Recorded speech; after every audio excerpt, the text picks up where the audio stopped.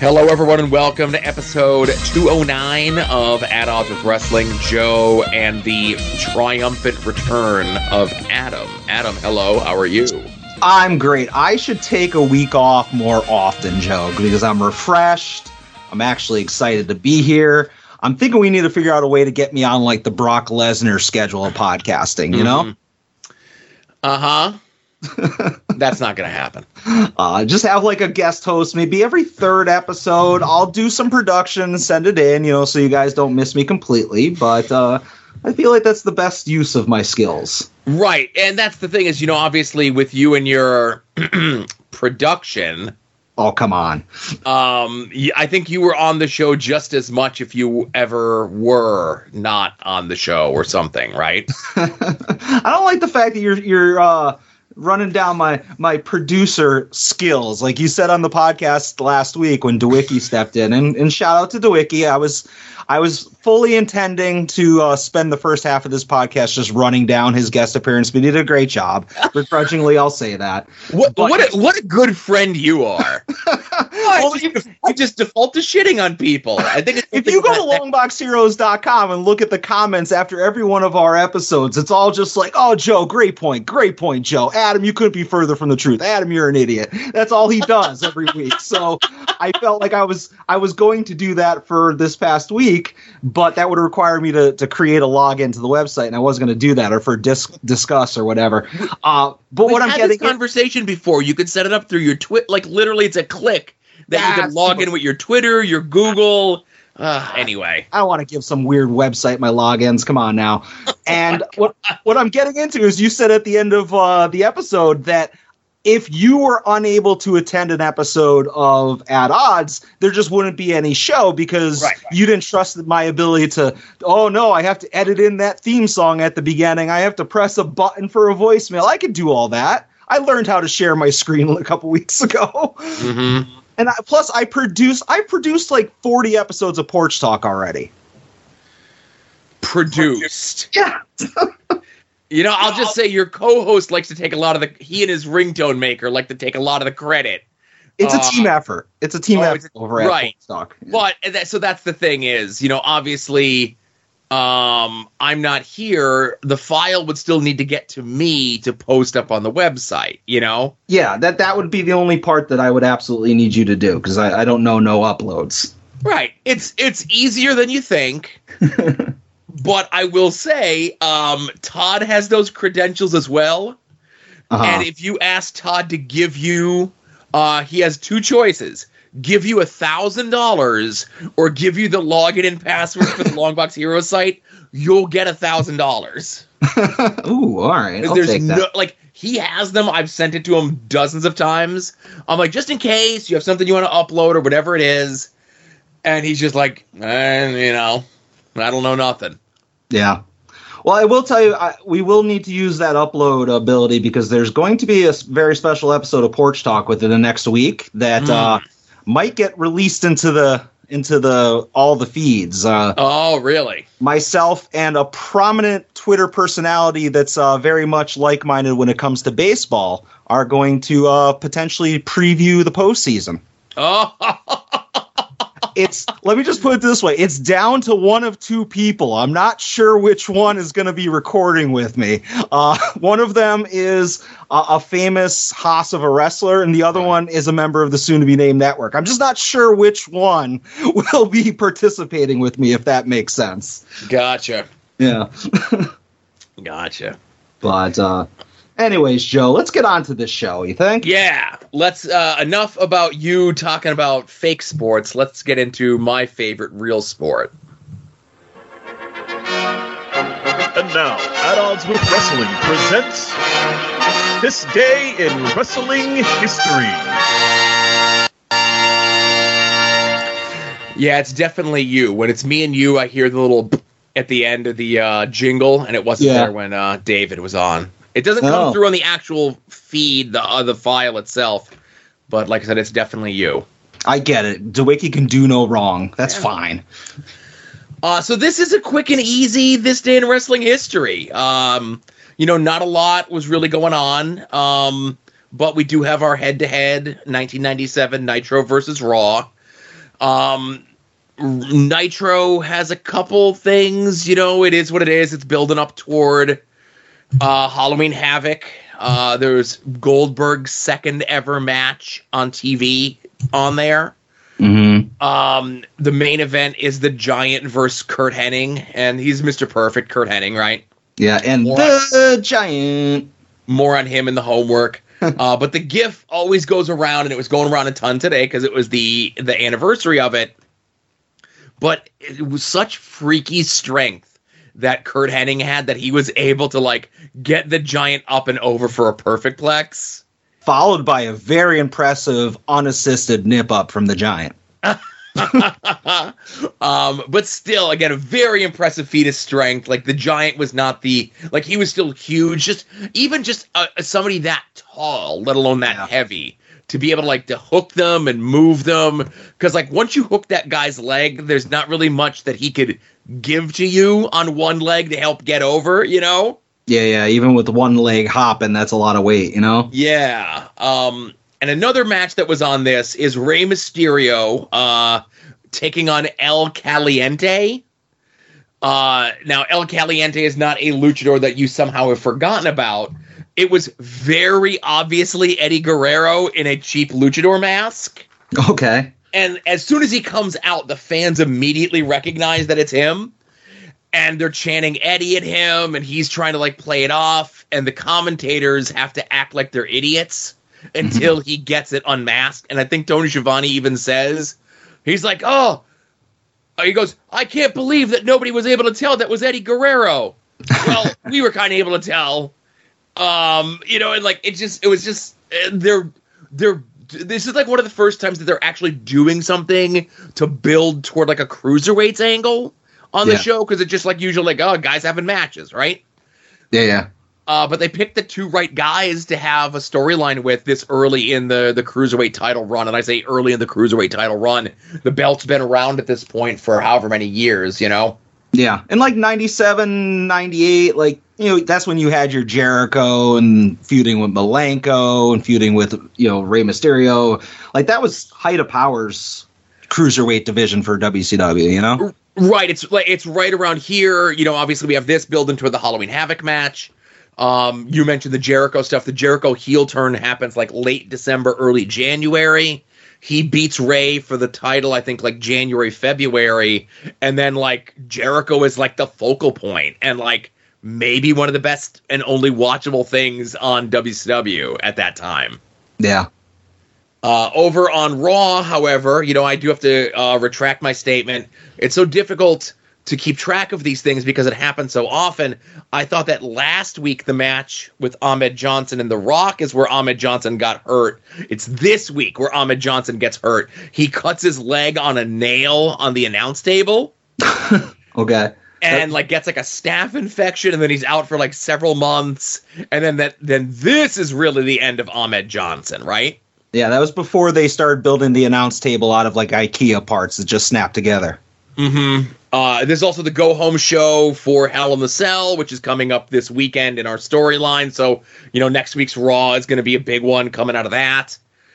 Because next week's Raw is the beginning of the build toward Survivor Series. Okay. And I'll just throw this out here on this episode of Raw. Owen Hart comes out to promote his match at Survivor Series coming up with Austin for the Intercontinental title. Owen debuts the Owen 316 I Just Broke Your Neck shirt. And because he has a order of protection against Austin, while Owen is cutting his promo, he's flanked by a bunch of masked SWAT team members. Okay. And Adam, wouldn't you know, one of those SWAT team guys takes off the mask, and it's Stone Cold. What? Oh, man. I know. I hope on this episode of Raw from 1997, that's a thing that happened. I hope that doesn't happen again in 3 years during our homework, I certainly hope not. What are the chances? Yeah. Okay. Is that it for this day in history for you, Joe? Yeah, like I said, it's a light and easy one. All right, I do have a quick one I just want to throw. It's not really this day in history. It's more of a this week in history, if I may. Okay. I just want to say that, like, obviously I don't chime in a lot, but I want to throw out there that this past Monday, Joe, we had a birthday that's very special to this podcast and all of the soon-to-be-named network. And I would be remiss if I didn't take this opportunity to shout out the birthday person. Happy birthday, Brandy Lauren. Her birthday was this past Monday. You know her birthday, right? Nobody else that you could think of had a birthday on Monday? There was somebody else with a birthday on Monday? Well, my Facebook told me there was at least 3 other people. Well, I only know Brandy Lauren, you know, but... Now, I know, speaking of the Owen Hart segment, I know that she got you a restraining order for her birthday. What did you get her for her birthday? A violation of the restraining order. But in all seriousness, happy birthday, DJ. Yes, happy birthday, DJ. You know, I'm not a birthday guy, and DJ, you know. When I found out that 2 of my favorite people share the same birthday, I had to make sure that was shouted out. Oh, boy. All right. Well, enough about the past. Let's get into this past week of wrestling. Adam, where would you like to begin? I'm going to start way back, long time ago, this past Friday on WWE SmackDown, and I'm going to talk about the Bloodline with Sami Zayn segment.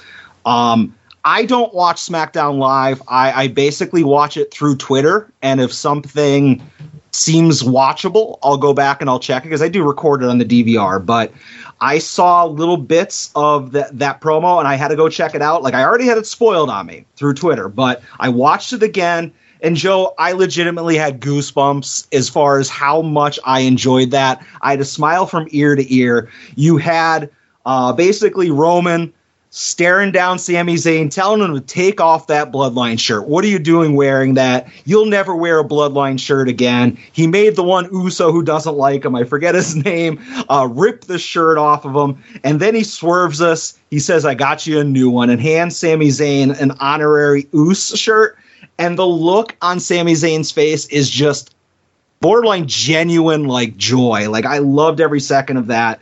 And, you know, he goes and he hugs Roman, and Roman's kind of no-selling it, and then he gives him the pat on the back. Crowd goes nuts. I'm 100% convinced that if they wanted to, they can turn the entire Bloodline face in, like, a minute. But regardless, we have Sami Zayn, an honorary Uso, and then you get that backstage segment where Madcap Moss and Rick O'Shea are talking crap to him and saying, like, oh, you're not really in the Bloodline. And Solo Sikoa just beats the piss out of them because they disrespected Sami Zayn. I absolutely love this Sami Zayn, Uso, Bloodline, Roman shit. In a sea of unwatchable WWE, this stuff is can't miss television for me.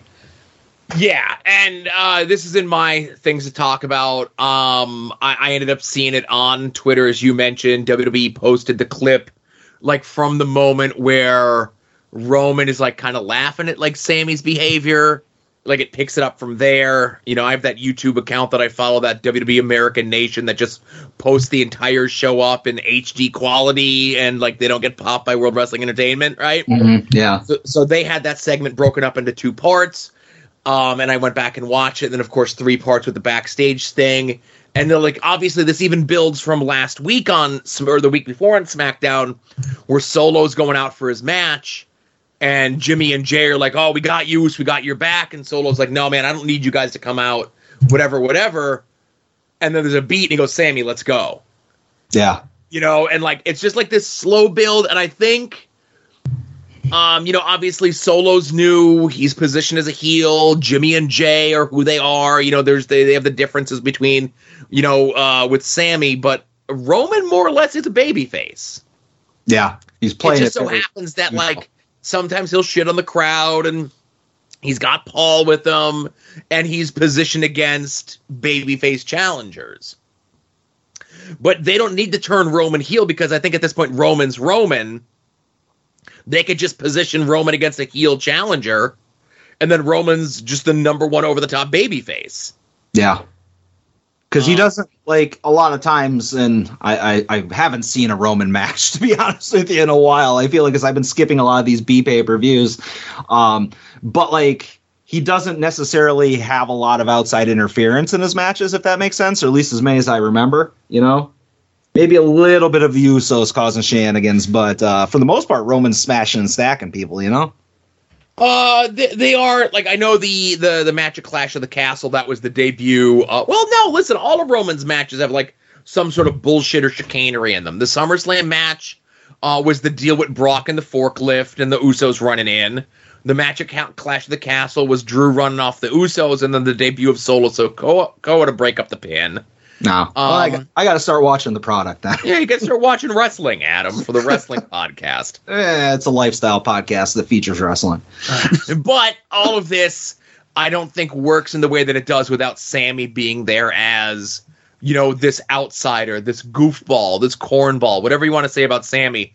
But it's his acting, his emoting, his selling of everything that makes it so perfect. And, like, the fact that he is so over as part of this act, if they did decide to go like full heel or full babyface one way or the other, it's going to be what way who goes with Sammy as who's going to be the baby faces.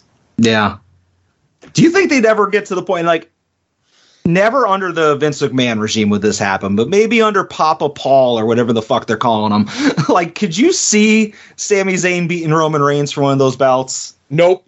No? Nope. Like, even if they just keep building them up with these great promos over the next, like, 6 months? Like a fluke win? No? All right. Nope. I thought anything could happen in the World Wrestling Entertainment. Anything to a point. All right. You know, we David and I talked about it last week, that if anyone's going to beat Roman for the belt, it's going to be your boy Cody. Not my boy. I don't have the nightmare narcotic in me. Well, listen. You just need some red, white, and blue pills with that logo on it, and you'll be good to go. All right. Yeah, I heard you guys say that, and I do agree. That seems like the only person who has been stomped out already. You know? Right. All right, Joe. Well, we overlapped on that. Right. And I have a feeling we're going to overlap on the next thing. Yeah. So Wednesday, I took the trip down to the scary city of Philadelphia. I say that only because DJ and I from We Need Wrestling went down. Get well soon, Brett. You were missed. Lady, use your seat as a jacket rest. What's that about? But we went down to Philly on the campus of Temple, the Licoris Center, home of 2011's Bound for Glory TNA pay-per-view, which was the last Hogan versus Sting match. Okay. We felt the history in the building when we went in there. But I say that because there's a Twitter account called WrestleTix, TIX, right? All right. And they kind of like do the tracking of keeping, you know, like, oh, here's like on sale dates and here's how many seats are available and things getting sold out and so on and so forth. And it was just kind of tracking like how the tickets were going for this show, where like they were opening up seats, because I would see like what the available seating was, and the available seating kept like fluctuating between like 5,000 and 6,000. Mm-hmm. And then in the last one, it was like, oh, they opened up like 6 seats on the floor, but then they closed off a bunch of seats over here. And, you know, then they opened up the, you know, right. So I'm just like kind of following that. And the most recent one that I'd looked at before we left was all these people in the replies like, oh my God, I would never go to the campus of Temple. We're in Philly, like, oh my, you know what I mean? Like just all these people like clutching their pearls. And I'm like, I don't know, like, trouble follows you wherever you go. You know, you can go to the nicest neighborhood in the world and get in trouble. And, you know, just say what you will about Philly. There's good areas and bad areas. But even if you're in a bad area, it's very easy to stay out of trouble, you know?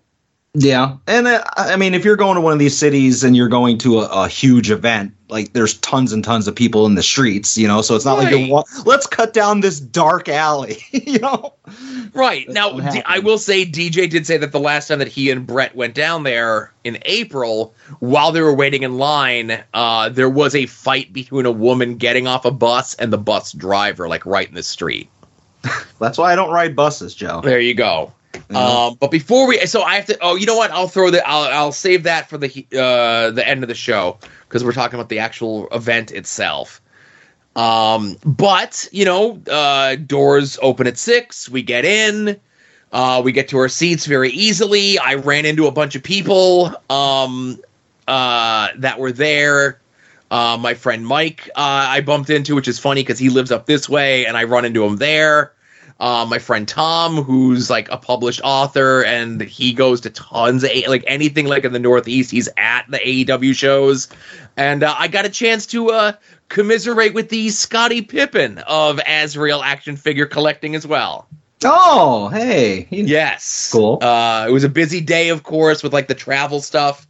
But I was very grateful that he took time out of his very busy day of TV going back and forth to his lovely home in that neck of the woods to come over and chat me up for a little bit. But, we had Dark, of course, and we had Rampage. I was tweeting stuff out. No spoilers on the results of stuff. But all in all, this was the first wrestling event that I went to that I wasn't a part of since like the Rumble and NXT doubleheader in Philly. I think that was like 2015, maybe. Okay. So it's been a long time, and it was fun going to a wrestling show and being a fan and getting to watch everything. All right. Did you feel burned out at all after that watching like basically 3 shows being recorded? Nah, I like wrestling. Okay. I was just curious, like I've never been to a big taping like that, where it would have just been like, hey, Dynamite's over, and you kind of have that natural feeling in your head that, you just experienced the main event, and it's like, oh, surprise, here's another hour, Mm-hmm. So, obviously I did not go. I watched it from the comfort of my living room. And I feel like we might have varying feelings on the show. Maybe we don't, maybe we do. But Joe, I didn't think it was a very good episode. Might have been, for me, one of the least enjoyable episodes in a while. And you can say, okay, we're coming out of, obviously all the shakeup with the EVPs and Phil. And obviously some people might not have made it because of the hurricane. But short of the Wheeler Yuta jumping MJF in the skybox, which I loved, and the Bandito Jericho match was solid. I think there was a lot of cool spots in there. But overall, aside from those 2 things, I did not like that show. The Jericho segment had freaking Pepperoni Jones in it, so that was automatically bad. The Saraya segment was just brutal on every level. And I'm looking at that and I'm like, is that every babyface female in the ring that's not injured or in Japan? I'm like, it might be.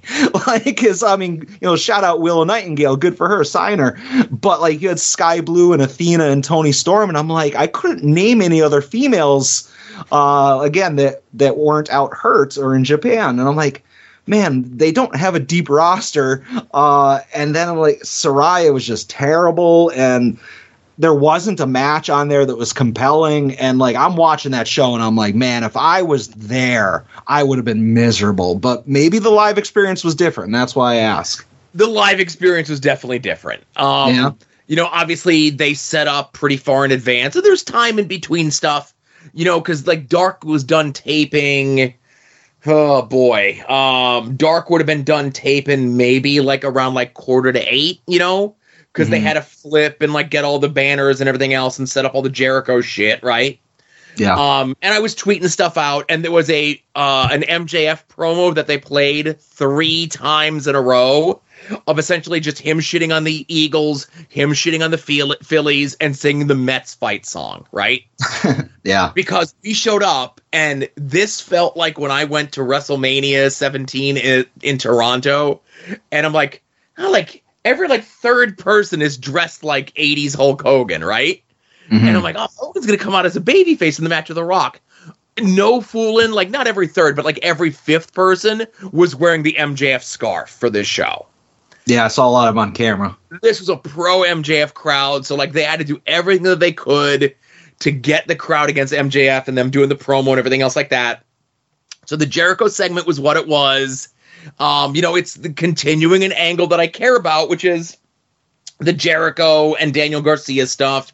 And it leads to a match between two of my favorite guys in Bryan Danielson and Daddy Magic Matt Menard. Was this a fantastic 5-star match? No, but it was a perfectly acceptable TV match. It sets up like future programs with the Blackpool Combat Club and Jericho Appreciation Society, and the crowd was super into it, right? Mm-hmm. So I really can't say anything negative about that, you know? Yeah, I mean, when I was watching that promo, I felt like we were going to get Danielson Garcia versus 3.0, and I think maybe the fact that we didn't get that, I was like, oh, you know. Well, let's stretch things out. We got like another like month and a half before the pay-per-view, you know. I like the Jericho and Wheeler Yuta segment. I know I talked about it last week, and I said that the people that were like, "Oh, Yuta got crushed on the promo there." I thought Yuta, maybe a guy who's talked on national TV, like maybe like this week was his 5th time ever cutting a promo. Last week was his first time carrying a promo against like the fucking arguably what people say is the best guy. You know, and that's one way or the other. But the heel stuff worked. Yuta being like a hometown guy and wearing Eagles colors definitely helped to get the crowd behind him and against Max. And like they were like, I didn't hear a good chunk of Max's promo because in the crowd they were chanting "Shut the fuck up" at him the whole time. Mm-hmm. Some of that like caught up on the mic too, you know. Right. So then so Mox versus Juice Robinson was a good match. But because the crowd had no idea who Juice Robinson was, and they did show the thing that was on the YouTube channel for the crowd ahead of time, like before even Dark started. But like our section was like, we don't give a shit, you know? Yeah. And like as a Japanese wrestling aficionado, like I've seen their match in New Japan, and this was just like a cookie cutter, like house show, watered down version. I hated that match. Okay. It was almost like Juice got some stuff in, but it definitely felt like a mock squisher, you know? Sure. But it's all in service of setting up, you know, what is it? Like next week or the week after, which is Hangman versus Mox, which Hangman coming out got a huge reaction. And then MJF up in the skybox and Wheeler getting his hands on him got a huge reaction as well. So the end of the segment, match notwithstanding, the end of the segment ends up like kind of elevating everything, right? Mm-hmm. And so Jericho and Bandito, and I'm saving something for last on purpose. Jericho and Bandito was good, right? Mm-hmm. But you could really tell live, and I tweeted this, and I didn't want to like come right out and say it, but Jericho was just calling spots the whole time. Like he was just talking to he talked Bandito through that whole match. And the early part of the match was real awkward. And like I said, I didn't see it on TV, but live, there's a bit where they're fighting outside, right? Mm-hmm. And they kind of square up. And Jericho like kind of tenses his body. And then what felt like much longer, but was maybe like 5 to 7 seconds, he's just there talking to Bandito. Okay. And Bandito's just kind of like not doing anything. And then Jericho then like tenses up his body, and then Bandito starts hitting him, right? He was trash talking. Yeah, he didn't like what kind of cologne he was wearing. And then when Jericho told him what it was, Bandito hit him. Yeah. And then they get back into the ring, and like Bandito's in the center of the ring, and he's just standing there. And then Jericho very slowly climbs to the top rope, and then stands in the top rope, and then jumps into the middle of the ring to do a flying nothing, and then Bandito gives him a super kick. Mm-hmm. And I'm like, oh, okay, it's like, it just happens. Like sometimes some guys just don't have chemistry, but like once they got through that and they got on the same page and whatever the issue was, and there's language issues, and I'm sure Jericho from his time in Mexico, whatever, but it just took them a little while to get going. But once they got going, It was great. Right? Yeah. Yeah. When it was connecting, you know? Yes. And then, of course, nothing could prepare you or save you from the Paige segment. And again, Saraya, whatever, she's Paige, okay? Yeah. She stinks. She never connected with me in WWE, and I know she connected with people in WWE, that fan base who came up watching that stuff, of her transition from the Divas stuff to the Women's Revolution stuff. leaning way too heavy on WWE stuff of like, oh, people actually listen to me here. I didn't get to hear her on commentary, but I can't imagine it was good. No. And then, you know, her big thing for Women's Revolution is the 8 women that they had available that weren't in the match. They were lumberjacks in a match. Well, everybody gets on TV. Yay. And we'll get back to that in a second, but live, Serena Deeb is a very competent wrestler. She's very good. But she lost all of her connection with the audience when she cut that live promo leading up to the match with Thunder Rosa. Okay. Mm-hmm. Whatever mystique she had, whatever she had, was gone. She could still go in the ring, but she looked really bad in this match. Like live, you could see there was like tons of daylight on her strikes. Nothing was connecting right. She was out of position a ton, but nobody's going to remember any of that because fucking Tony gives her the Storm Zero off the top rope and kills her, right? Yeah. So on the way home from the show, DJ and I were I think the entire 2-hour ride home was us just talking about this segment and the women's division. Big Saraya fan. I get what they were going for, but their biggest problem is so many people are hurt. So many people are in Japan. Yeah. And there's nothing they can do. You can't have Abaddon, who wrestles on Dark, come out as just like the 8th body amongst a bunch of other people, right? Yeah. They were so short on the women's babyface side that they have to send Madison Rayne out as part of the group, right? Mm-hmm. And I think with, everyone being hurt, because we're going through, and this person, and this person. We went through 6 people on the women's roster that are currently hurt. It's crazy. And I think less Paige coming in and more how many people are hurt is why they kind of held off on the Jamie Hayter babyface turn, because Jamie Hayter was super over, right? Mm-hmm. And Paige is doing her boring promo, and this was one of the better Brit promos. And again, I don't want to expose her, but live, the crowd was into her doing the DMD stuff, but did not give a shit about the rest of her stuff. It could be a Philly versus Pittsburgh thing, because once she did the DMD thing and everyone did it along with her, and then she just kept droning on and on and on, everybody just started chanting for Jamie Hayter. Yeah, I mean, AEW fans and wrestling fans in general like to get a good chant going, or a catchphrase. They like singing the hits. Right. So if they turn Jamie Hayter face, okay, and let's say Paige isn't in the story, okay, so they turn Jamie Hayter face, and she wrestles Britt, right? Mm-hmm. Then what? Who does she wrestle after that? It's tough because, and this has been covered a lot, over on We Need Wrestling and other shows, is that AEW painted themselves into the corner with having their most dominant, unstoppable force in the women's division having the secondary belt. They need to somehow rearrange all of that and somehow get, have the TNT title be for the guys that are the girls that aren't, undefeated, so it's hard when you have Jade Cargill, being the top female in the division, but having the secondary belt. She needs to do a Goldberg where she wins the world title and have them you can't have them both. You have to give up the TNT title. Just kind of mix up the dynamic, because it just doesn't make any sense, because she's beaten everybody, and you're not going to have her beat the people that are in the mix for the world title. You're not going to have her beat Britt Baker, or you're not going to have her beat, Toni Storm. So you need to somehow elevate her so she can go in there and work with the top people. There's only so many times she can beat up another random baddie, in training.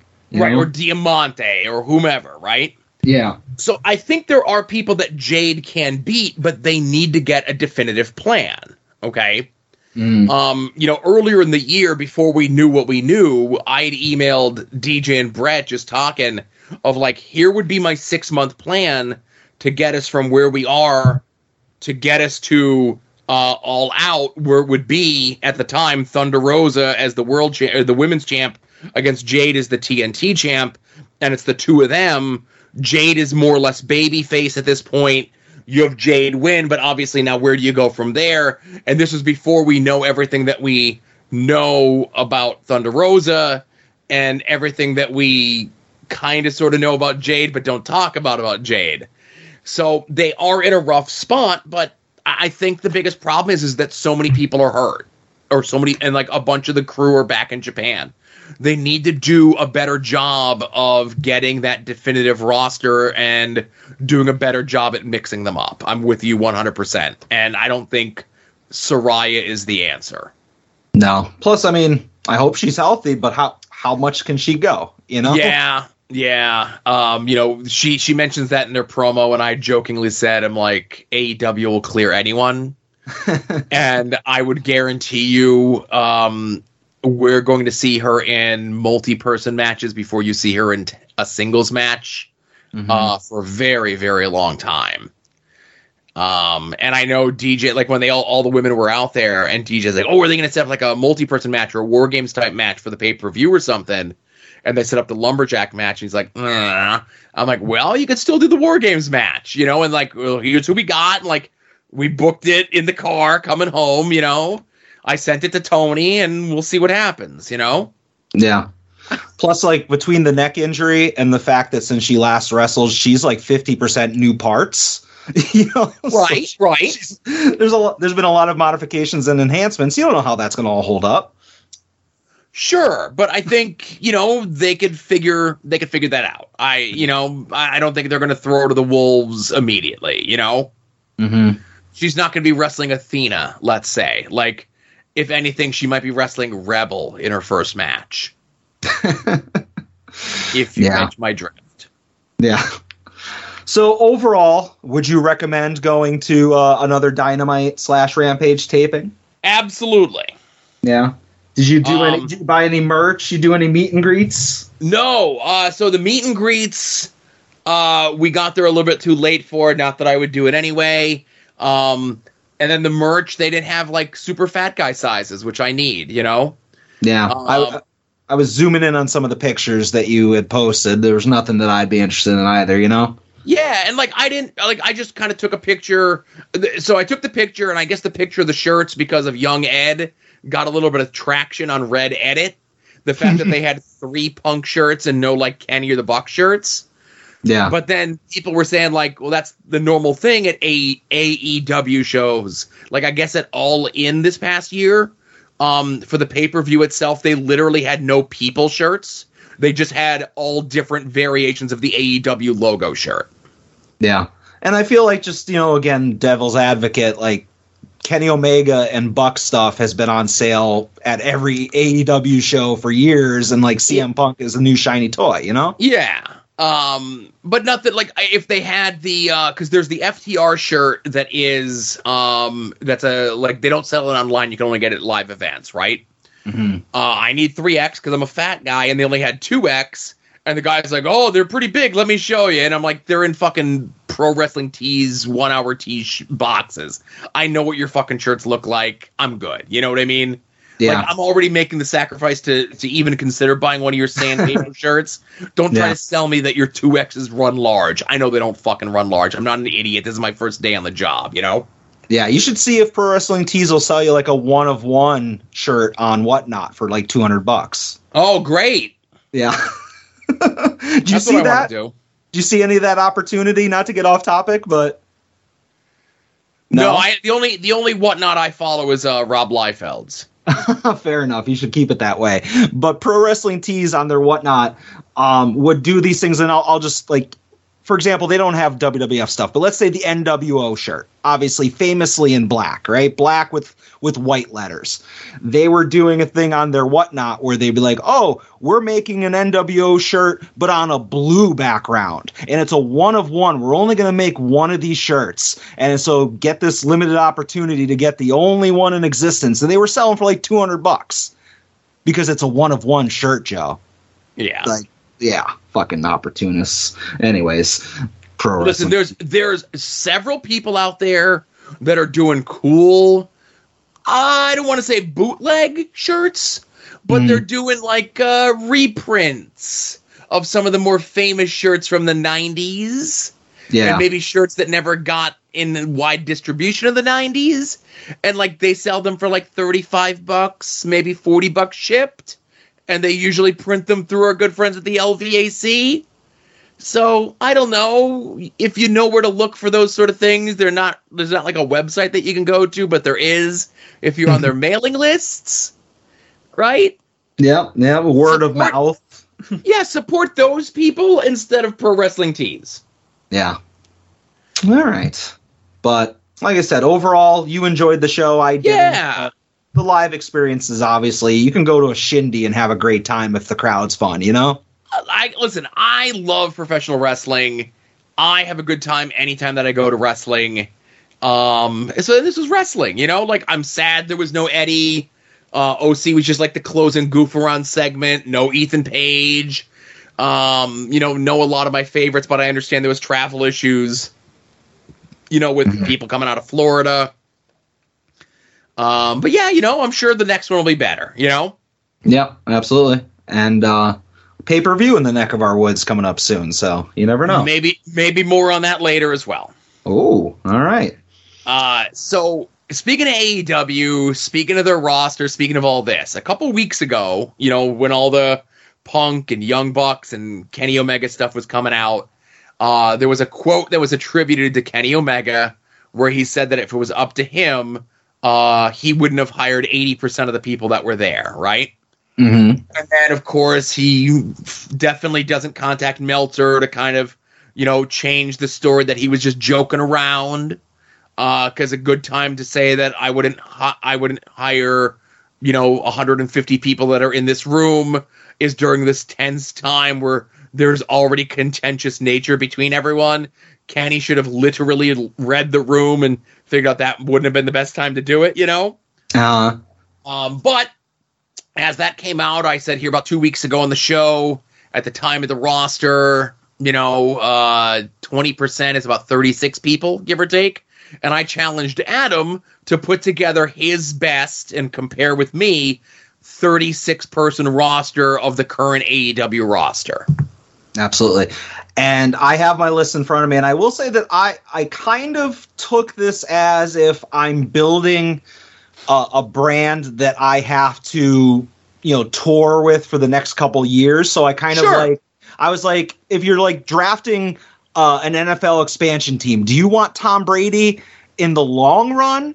Or, you don't, because 5 years from now, he's going to be like 60. So maybe certain people got left out because I'm like, all right, I'm building to the future. So keep that in mind that some controversial names got future endeavored from my roster. And I as well. Yeah. But yeah, man, this was hard. I thought that this was going to be easy, that I was going to struggle to get 36 people. But like I had to make some tough cuts and I don't know how you want to do this, Joe. Well, again, I'm the same way. I will say that, we did 36. I would say the first 30 were very easy. The last 6 were a little bit more difficult because, like, I think I had it like 45 was my initial run through, and it was very about right. Huh? I was going to say that seems like kind of like what I have, because I have a little list of people that I had to cut on the side. No, I don't even have, like, obviously it'll be clear who got cut, but like my initial thing of just looking at the roster, like I got it down to 45. Then of that 45, I was very easy. I'm like, okay, 5 people can go. Now I got to get rid of 4 more. And I'm like, oh, that was tough, right? Yeah. So let's start off with our commentary. I assume that our commentary is going to be right in the same ballpark. Maybe not. Okay. So you go first. All right. So I cheated and I have a trio. And Me these too. We discussed that this does not count against the 36. Right. And like, like referees and backstage interviewers and stuff like that. That doesn't count. I assume everyone's going to say Bryce, yay, Rick Knox, nay. Yeah. That's a gimme, right? Yeah, we're not. I didn't pick anybody that's like backstage or anything like that or refs. But my commentary team is Tony Schiavone, Taz, and Chris Jericho, because otherwise Jericho would have been cut. Oh, interesting. Okay.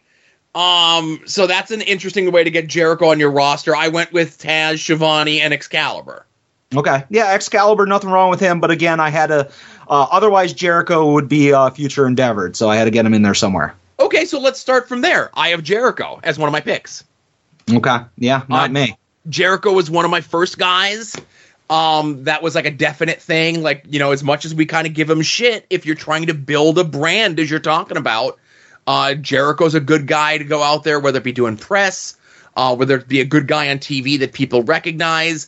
And as evident from this past week, you know, a little stumbling, but he could still go.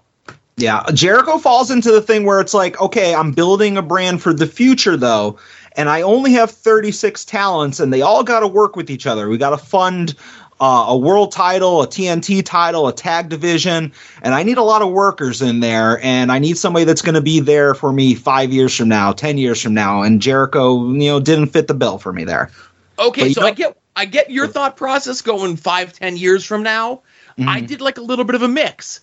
I have my guys that are your 5-year to 10-year guys, but then I have my also guys like Jericho kind of fits into this, and a couple other people that are here to help get those, because your new guys need old people to work with to help them get better. No, I have a handful of what you can consider olds. Okay, so let's go with who would be first on your list there. All right. Well, if I'm starting at the very tippy top, number one pick, Orange Cassidy. I think I got like a gimme. Or OC's on my list as well. Yeah. Eddie Kingston. Eddie, 100% on my list. Yeah. So, I mean, Eddie Kingston right there, maybe not somebody that is going to be your in-ring workhorse 10 years from now. He could be your guy that's going to teach the young guys, you know? So, like, there are people like that on my roster, but Jericho didn't make it, you know? Right. I get you. I'm highlighting people as I name them on mine here. So what about a name or two from you? Okay, so maybe a controversial pick. I went with Punk. See, I left off CM Punk only because, again, with the mindset of the future. But yeah, I had to leave him off of mine. See, Punk is in that same group with me, with like Jericho, where we can maybe get another year or two out of him in ring, and then he could be like a special attraction. Yeah. Noted Phil from Chicago fan, Joe Spoke. Of course. Yeah. Obviously, I think we both have Bryan Danielson. Yes. All right. And again, so Danielson's another guy that could be in that same ballpark as Punk, but I think Danielson has a lot more of the tank than Punk does. Yeah. And I'll throw another one and then send it over to you, Jon Moxley, obviously. Moxley Moxley definitely 100% on my list. Ooh, I thought you were going to swerve me there and say he didn't make it. Oh, no. I did. Well, again, we'll get into it a little bit later, because a lot of the people I have on my list just is like their first and last name. Like, I just have their last names, you know? Yeah. But then, like, I'm like, well, why do I have 2 Pages on my list? Oh, that's right, because I have Ethan Page and Hangman Adam Page. So I got to specifically go in there and put their first names so I know who I have. Yep. I have, obviously, Ethan Page and Hangman Page. So that's those are some gimmies.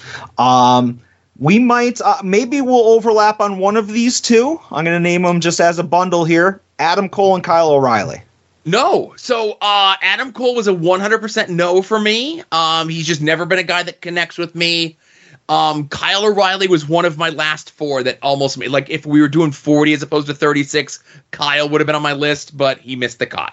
Okay, well, see, this is why we're not going to have the same exact list. Those guys. So what I was doing is I was making a list from memory, and I got, I'm looking at it here, I got 23 people off the top of my head, and then I had to go to the roster page, and Adam Cole and Kyle O'Reilly were the 5th and 6th people I wrote down. Gotcha. Yeah. All right, what else you got? Okay, well, let's get some of the ladies in there, and I think some of the ladies, for the most part, are going to be no surprise. My linchpin of the division would be Chris Statlander and Jamie Hayter. I do not have Chris Statlander on my roster at all. Wow. I have Jamie Hayter. Jamie Hayter is anchoring my 6-woman division. So my women's division is, I have 8. Okay. And like my thought process there was the 8 women that were in the ring on Dynamite this week, you know?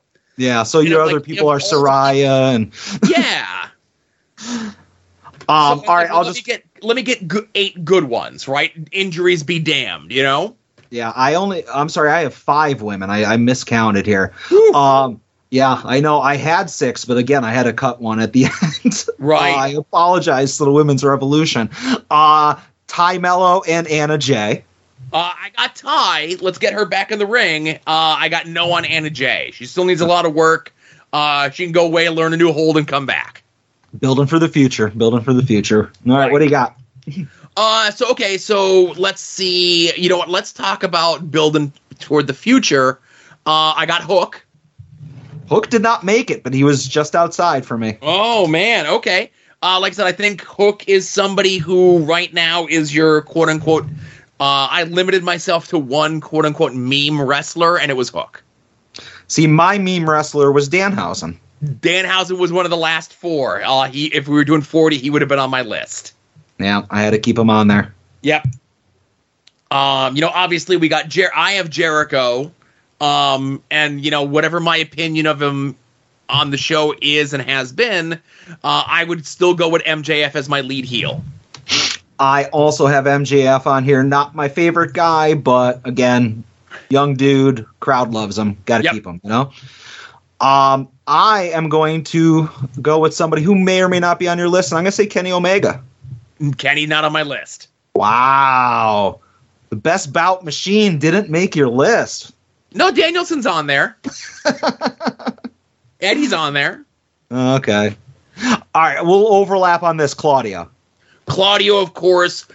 So pretty much all of the Blackpool Combat Club makes it for me. I picked Wheeler Yuta. I got Claudio. I got, looking to the future, I got Daniel Garcia. I did not pick up William Regal. I do not have Regal. I do not have Wheeler Yuta. Uh-huh.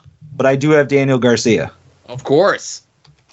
So it was tough. Yuta was one of those guys that was just outside. Yep. And Regal is one of 3 outside the ring personalities that I had to drop off the thing. So I will say I do have FTR hair and FTR bald. Yes. Okay, so I have them as well. I have a 2, 3, 4, definitive, clear-cut tag teams. And then, obviously, you could throw a group of, Blackpool Combat Club guys together. You could throw these 2 guys together. But, FTR would be the linchpins of my tag team division. Yeah. I don't have a lot of tag teams. I had to actually cut some people that I really wanted to keep on my top 36 in order to surprisingly to put in Max Caster and Anthony Bowens because they almost got cut. Really? Okay, so I got them as if FTR are your heels, these are your baby face. Just knocked everything over on my desk. I apologize. But yeah, they're your baby faces. All right. Speaking of tag teams, Cool Hand Ange and Daddy Magic. Yep. In my world, they're still aligned with Jericho, Yeah. Whether they do as 6-mans or we could figure filtering different people in and out of the group, but they would be there. They're on mine. I do have Powerhouse Hobbs and Ricky Starks together as a tag team. Babyface tag team, I guess. I still have them together in my world, to get them onto the show. But again, we could very easily break them up if need be. I did break them up, and I'm ashamed to say I kept Ricky Starks, but I had a future endeavor Powerhouse Hobbs. Oh my goodness! Look at you. There's tough cuts. I mean, I encourage anybody to do this at home. It's hard to get 36 people. So you give me somebody else. I have the Redeemer Miro. I passed on Miro. Miro was Miro was a guy that never clicked for me in WWE. I understand that he was good, never clicked for me. His AEW stuff has just been too inconsistent. See, I would keep him on the show just so you can call God a pussy. That's the best Good thing. Lord. So you know what? Let's talk about some of the other women. I mentioned I got Statlander and Hayter on mine. The next group right underneath them would be Toni Storm and Ruby Soho, wherever you slot them in. I have Toni Storm, Ruby Soho. Unfortunately, not even a thought in my draft. Wow. In my selection. Out of sight, out of mind. Plus, she's never really done anything since she showed up. Yeah. But Toni Storm is on my women's division, and making the 5th and final spot is Sky Blue. Well, listen. Sometimes you gotta go with the heart, you know? I guess. So Sky Blue, not even a thought for me. And I think the rest of mine are pretty much layups. You got Athena. I'm sad that you did not pick Willow Nightingale, but again... Well, Willow's not signed. Okay, so again, so technically Wheeler Yuta's not signed. There's a lot of guys that never got the graphic. I went with guys or girls that are and have been predominantly featured on TV, and that's why I went with Willow. I'm signing her over someone that isn't contracted, you know, or that is contracted. So on AEW's website under roster, Wheeler Yuta is on the roster page while Willow Nightingale is not. So that's my distinction. You know what I'm saying? Well, there's maybe one or two other picks that we might differentiate on then. Gotcha. No, I mean, I probably would have taken Willow. Yeah. You know, and bumped somebody if in my mind she was available to me. Right. And then Shida would be the other one to round out my women's division. Shida was in my initial grouping, but I had to cut her. Yeah. I couldn't give up Sky Blue, you know. Oh, yeah, I get it. I do. You know, just the potential there. Yeah.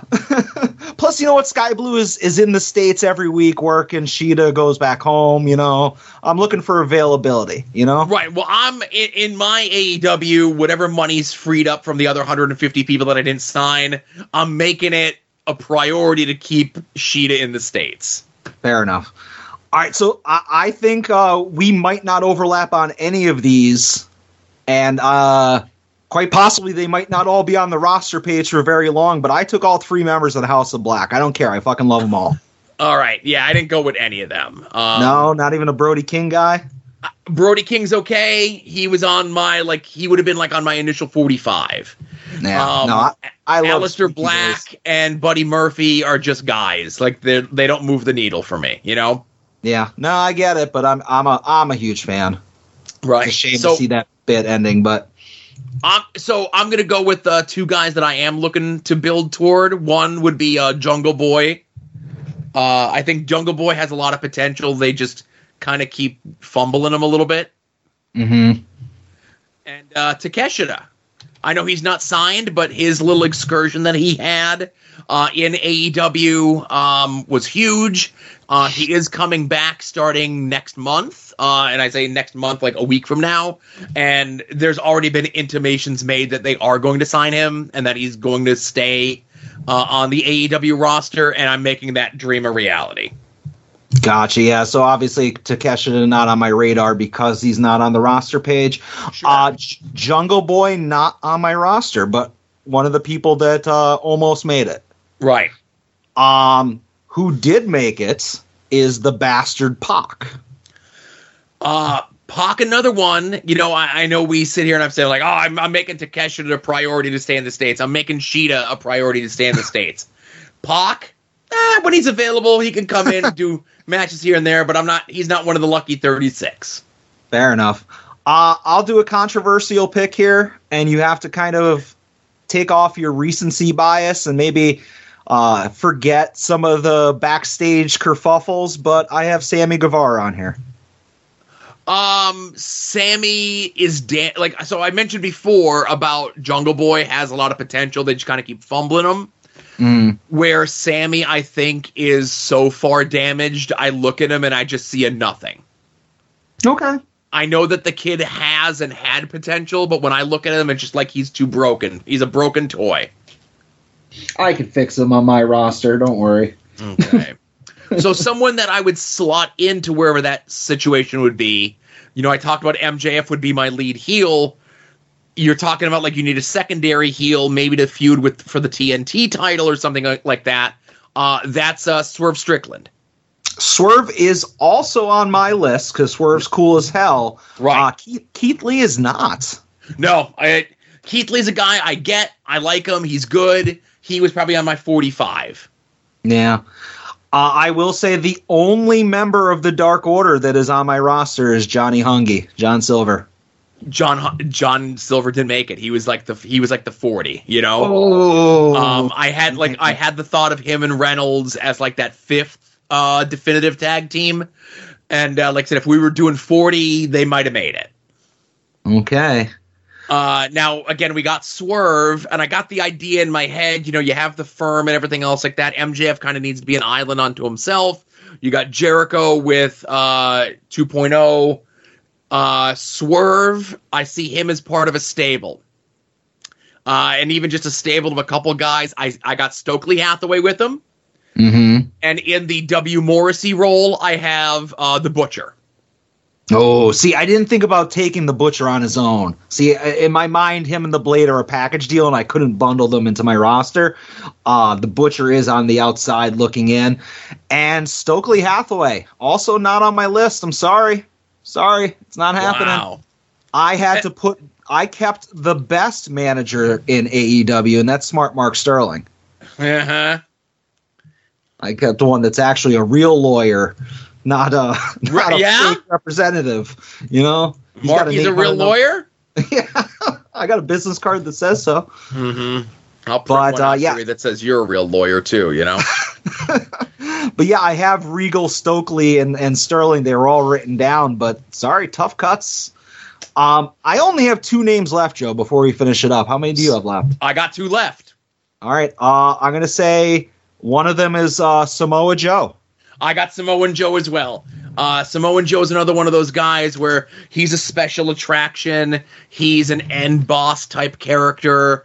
He's, you know, maybe you see him wrestle once every 2 months, maybe. Yeah. Like he's the hired gun person on like the babyface side of things, but he could very easily be brought in as like a heel side of things, you know? Kind of like a Brock Lesnar, you know? There you go.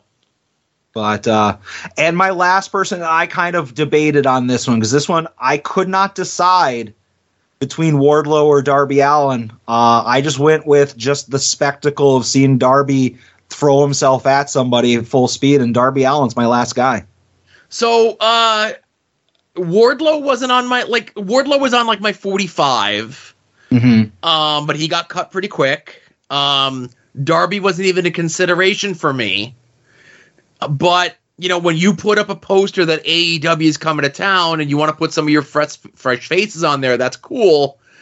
But you want a good mix of people coming to check out your wrestling. Front and center on your poster coming to town. Does not hurt to have Punk. Does not hurt to have OC. Does not hurt to have Jericho. And it does not hurt to have this guy. And it's Sting! Speaking of people that you can't rely on to be there in a year or two. God. Well, okay. So Sting is my Undertaker. Yeah, I get it. He makes appearances. He's a face that you put on posters. He comes out as, like, you want to treat him as the 97, 98 Sting, where he's just constantly watching, like, as people are, like, fucking up there. And if Joe is your hired gun, Brock Lesnar type, Sting is your Undertaker. Yeah. No, a valid case can be made for either one of them, you know? Right. Or for that first Sting. But, yeah, a lot of big names left off of both of our lists. Neither one of us took the Young Bucks. How about that? What a surprise! Lucha Brothers, surprise, I think. Like, good team. Again, they're good. Like, I'm severely underrepresented with Lucha, and a lot of it just kind of shows to my, I wouldn't say bias, but like my lack of knowledge of Lucha, you know? Like, yeah. I'm sure there's guys that are better, and if I had made this list, like if I started this list today as opposed to 2 weeks ago, Bandito might have been on my list, you know? Yeah. Well, is Bandito signed either? You know, so that's Bandito officially wasn't signed, but his hug and love affair that he had with Tony when the cameras went off, I would have to say that he's probably going to get signed. Fair enough. I don't remember. Did you take Britt Baker at all? No, I'm not a Britt Baker. Yeah. Yeah. I mean, again, it's like trying to take all bias out of it. Neither one of us took Britt Baker. Neither one of us took Jade Cargill. The best friends, other than Orange Cassidy, they're all left outside looking in.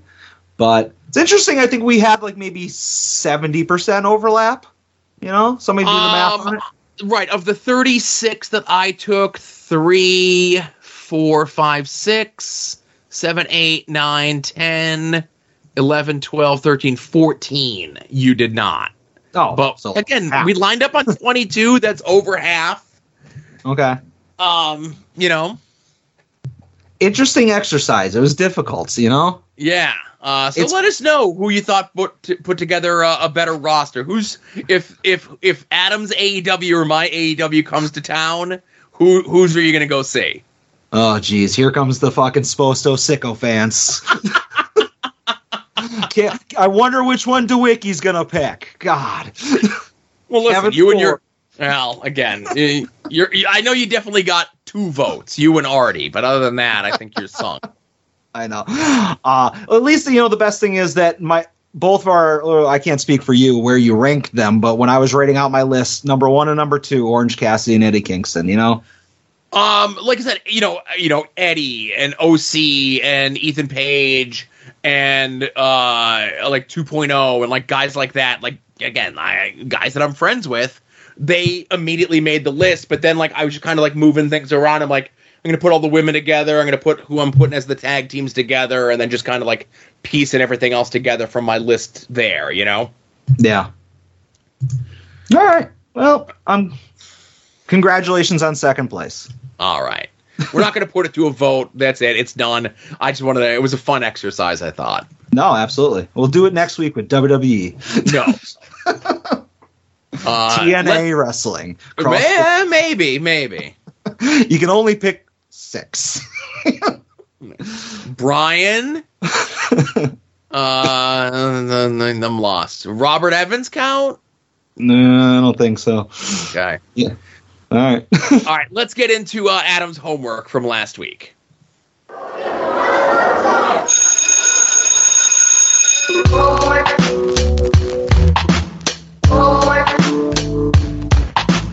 Homework.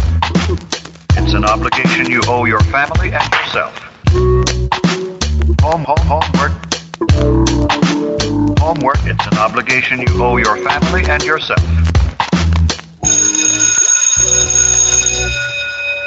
So even though he was not here this week, Adam assigned homework, and he assigned following up on his previous assignment of the Russo Bischoff Nitro from April 10th, 2000.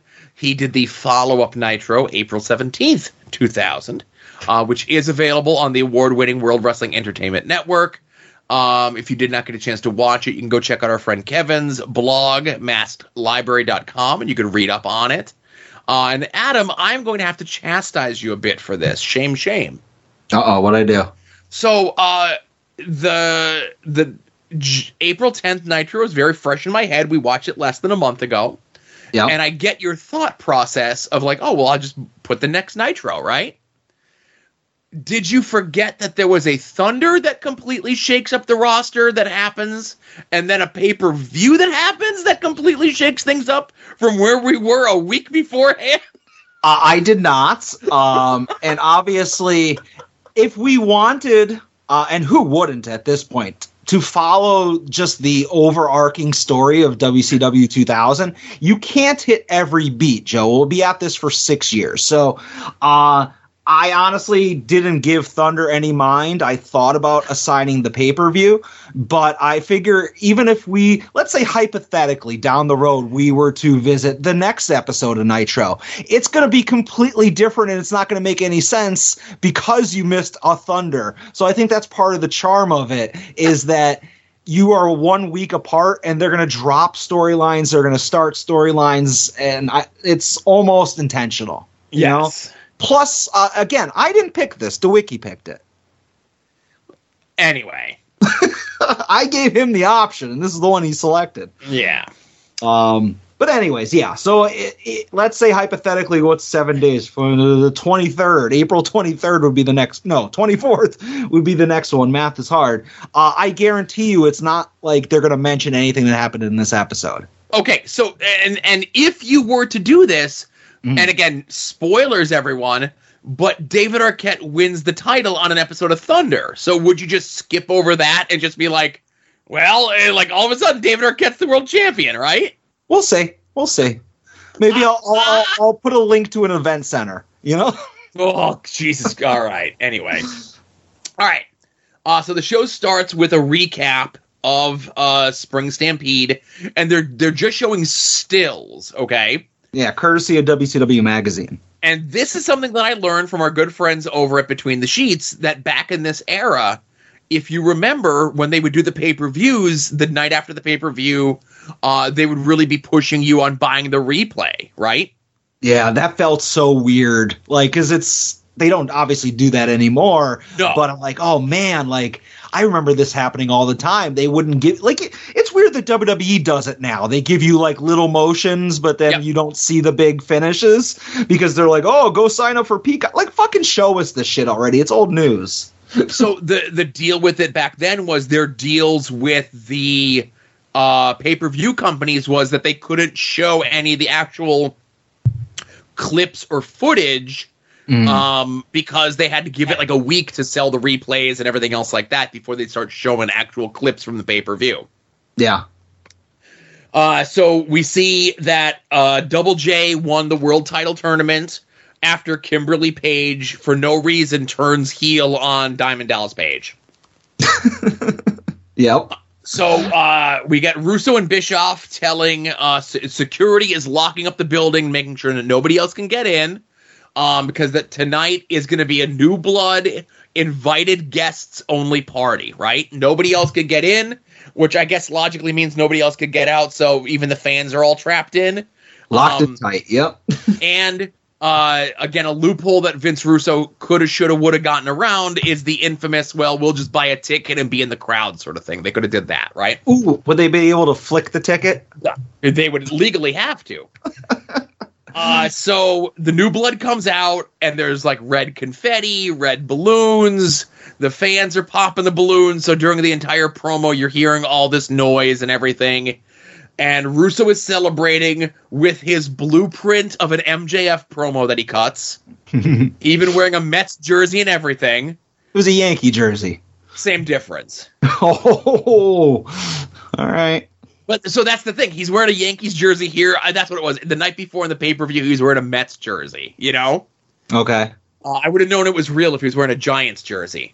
That's when you know it's a shoot, brother. Right. So at the pay-per-view, the New Blood captured all the titles except for one, and were introduced to the newest acquisitions to the New Blood, the Cruiserweight Champion, Chris Candido, and Tammy Sytch.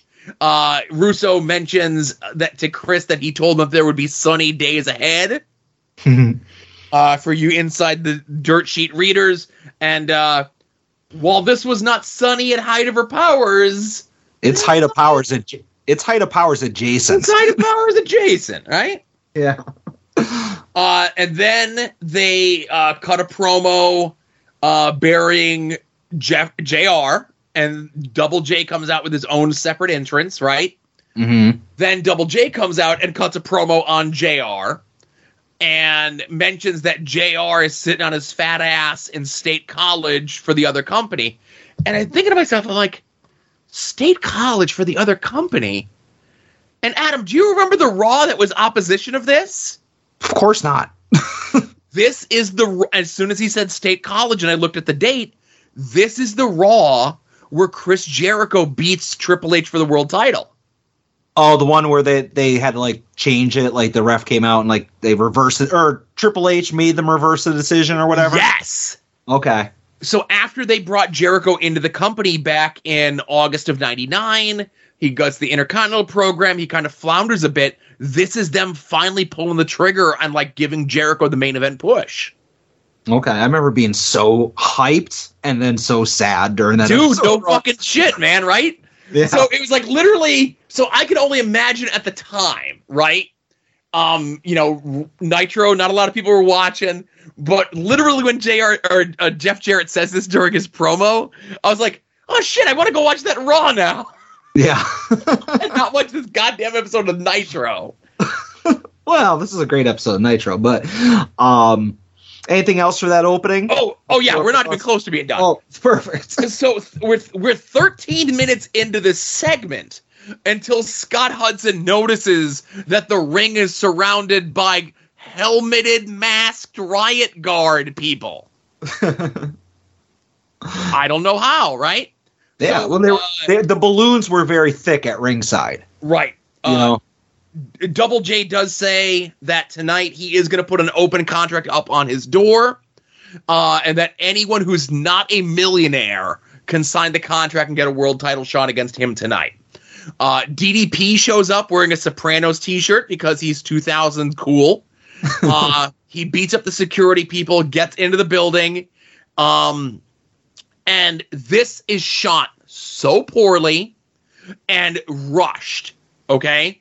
So you have the armed security people there. Russo and Bischoff. I forgot that Bischoff and Kimberly get their own separate thing. And Kimberly cuts a really bad promo that DDP held her down while Bischoff wanted to give her everything. I'm sure allegedly he wanted to give her a lot of stuff at the Gold Room. But again, that's another story. I think the Kimberly heel turn gets dropped in less than a month. Yeah. Plus, they set up Jarrett versus DDP in the Ready to Rumble cage. Yes, and the Ready to Rumble cage of the next pay-per-view at Slamboree, right? Mm-hmm. So the way that this is supposed to work is DDP comes down, Russo or Bischoff are like, no, you're not getting through these guys, the SWAT team guys, and the SWAT team guys kind of like come together and make a move. DDP pauses, and then they're supposed to step aside. Russo or Bischoff are like, oh my God, wait a minute, what's going on? The commentators, oh my God, wait a minute, what's going on? DDP gets in there, starts bipping guys around, and then the SWAT team guys do the reveal, okay? What actually ends up happening is DDP comes out, just walks right by the SWAT team people, gets into the ring, and then within seconds, Lex Luger's already in the ring with his helmet off, not even doing a reveal, okay? The whole thing, I was like, God damn it, guys. Like, the idea was there, but you all screwed it up. So the SWAT team people are Lex Luger, Sting, and Ric Flair, right? Because Hogan's not going to sully himself to, like, hide in a costume, dude, brother, right? Yeah, he'll just wear an all-black outfit with a black, like, headband. Right, but that's, I guess, we find out later, that's because Hulk Hogan was in jail. He was arrested at the pay-per-view, but he gets out and he tells Bischoff that he's going to be there in 5 minutes. More on that later. So the security guys come back. Anything you want to say about this segment before we move on to the next segment? So I just, for anybody who didn't watch the show, Buff and Franchise are the tag champs. As you mentioned, Candido is a cruiserweight. Big Papa Pump is the U.S. champ, and Terry Funk spoiled the plans by winning the hardcore title at the pay-per-view. Right, and that's... So they get confused on this, that they say, like, Terry Funk, you're not a millionaire. Terry Funk, you're not new blood. You're just an old man who needs to be beat, right? Yeah. But then later in the show, they keep saying that Terry Funk is part of the Millionaires Club. Yeah, it's a rare misstep by WCW's booking committee. And the last thing I'll say from that opening promo, by my unofficial count, the word opportunity was said 6 times. So we come back from commercial. Bischoff is in his office. The security people that he hired have quit. Hogan makes the phone call, but before that, Bischoff is dressing down some members of the roster who are the, I guess, lower level of the New Blood. And that would be Booker T, Hugh Morris, Lash LaRue. It's like, right. It sounds like I know who's going to come next, right? Because, that sounds like it's the Misfits in Action, right? This is how it sets up. Because you remember the Misfits in Action run of Bam Bam Bigelow and Jerry Flynn, right? If it wasn't for the Mass Library write-up, I would have never knew that was Jerry Flynn. I still don't know who Jerry Flynn is. Lightning Foot Jerry Flynn. He wrestled Goldberg like 60 times on TV to bump up the number. I must have skipped all 60. he runs a plumbing business in Florida and is very happily away from wrestling. Good for him. So Bischoff dresses them down, And this is kind of like the beginning of like Booker T like becoming a face, because in a very short amount of time, like the Misfits in action form and Booker T becomes G.I. Bro, and then he's no longer G.I. Bro by the summer. So like within like the next 3 months, like Booker T goes through like 3 full character changes. Yeah, and I might have caught it through one of the WCW magazine stills, but like Harlem Heat is already like not with Booker T, right? Like is Big T there at this point? So yeah, like that's another thing is, did we get just the Booker storyline yet? No. So yeah, plenty of good things coming up, just all-time classics. So next up we have our first match as Shawn Stasiak takes on Curt Hennig. Mm-hmm. During the course of this match, they do nothing. They don't talk about the match at all. They talk about Hogan saying that he's going to be here in 5 minutes, and Scott Hudson says 5 minutes can mean anything. It could be 5 minutes. It could be 1 minute. It could be 15 minutes. No, I think when you say 5 minutes, it means 5 minutes. Anyway. Yeah. And I know that only because the match only goes 4 minutes. Miss Hancock is out taking notes during the match. I let out an audible "oh shit" when that happened. Anytime Miss Hancock comes on TV when I don't expect it, it's a holiday in the Vansky household. So it's funny, like knowing where WCW ends up. So obviously the character of, we're not going to go through the entire history of the Miss Hancock character from April of 2000 to March of 2001. We'll save that for the Patreon. But where she ends up is in the dying days of WCW, she's aligned with Shawn Stasiak. Yeah. I'd like to think that that was a happy coincidence, not that it was planned from the whole time, right? Long-term storytelling. So this match is filled with nut shots and ref bumps. So Shawn Stasiak wins after pulling brass knuckles out of his knee pad, and we're told that there's not no rules in WCW now, but there's relaxed rules. Yeah, except for when there isn't. Except for when there isn't, right. Yeah. So the match happens, and then Hogan shows up. There's cops there now because the security people that Bischoff hired left. The cops are like, Hulkster, you can't come in, brother. And Hulkster just kind of like motions like he's going to do something. The cops are like, Hulk, you can't come in. Hogan motions like he's going to do something. And then the cops just step aside and let Hogan in. Yeah, because he's a rich white guy. What do you expect? Right. Hogan comes in, and he brushes past what WCW's gorilla position would be, and Terry Taylor is very clearly there. More on that later. And then Hogan can't figure out how to get through the curtain to come out through the entranceway. So they cut camera, and you see Hogan come around the side of the entranceway because he couldn't figure out how to get through the curtain. Curtains are hard, man. Give him a break. Yes. So Hogan runs off. Shawn Stasiak helps his good friend Mr. Perfect up, and then cuts what would be the first of many FUNB Terry Bollea promos. The NB stands for New Blood, brother, and you could figure out what the FU stands for, dude. I think it stands for fuck you.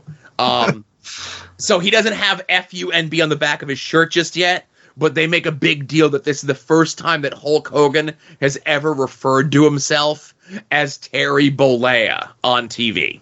Yeah, and once again, you could tell it's a shoot when they use their real names. Exactly. So we then cut back from this, and we see someone signing the contract to take on Double J for the Open Challenge. This ends up like this was actually like the best part of the show of like who it would be. But if you remember from last week's Nitro, and I'm sure that if you watch Nitro, you watch Thunder, you watch the pay-per-view, then you watch this Nitro, your head is spinning in that 7-day window of watching so much stuff, not knowing what the fuck could be going on. But the fact that, you know, who it ends up being revealed as makes sense in what ends up happening in the greater scheme of all the WCW stuff of this era, right? Yeah, and you're just one thing. When Hulkster was cutting his promo, Billy Kidman and Tori Wilson came up on the screen, which I forget what they were calling it, like WCW Vision or something like that. They were Nitro Vision. Nitro Vision, and obviously Hulk went running after to try to find Kidman, and what definitely was a live broadcast and not at all a pre-tape, you know?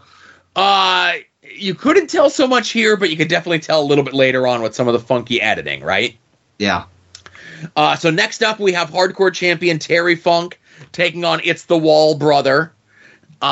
This match is exactly what you would think a 2000 era hardcore match would be.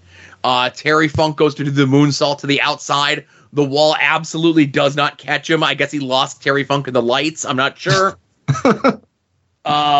Terry Funk drills the Wall with a bunch of really stiff fucking head chair shots to the head that the Wall doesn't even bother to put his hands up for. This was back before CT was real, so it's okay. Yeah, it wasn't invented yet. Right. They brawl to the outside by a stack of tables, and an unseen person pushes the stack of tables on the Wall, allowing Terry Funk to win.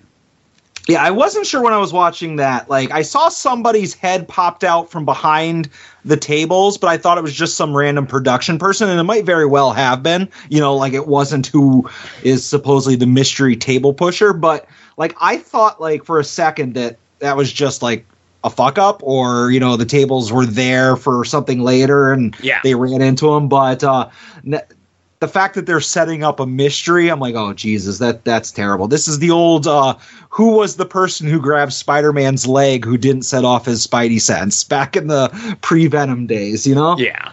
But yeah, I have here that, like, that top rope moonsault to the outside that Funk did, Jesus fucking Christ, like, make an attempt to catch this old man. Like, that was... He almost landed on his head. I think like a healthy 20-year-old who has like spongy bones and doesn't get hurt would have gotten hurt from that. Just the fact that was like a 57-year-old at that time, maybe. 50. Yeah, I think it was 57. If I'm doing my gazintas right. I'm Funk aficionado here, but yeah, that was scary, you know. So man, and obviously before this, they set up the fact that Vince Russo fired Dustin Rhodes because Dustin allowed Funk to win the belt. I think that's who it ends up being. That it ends up being Dustin Rhodes as the mystery person.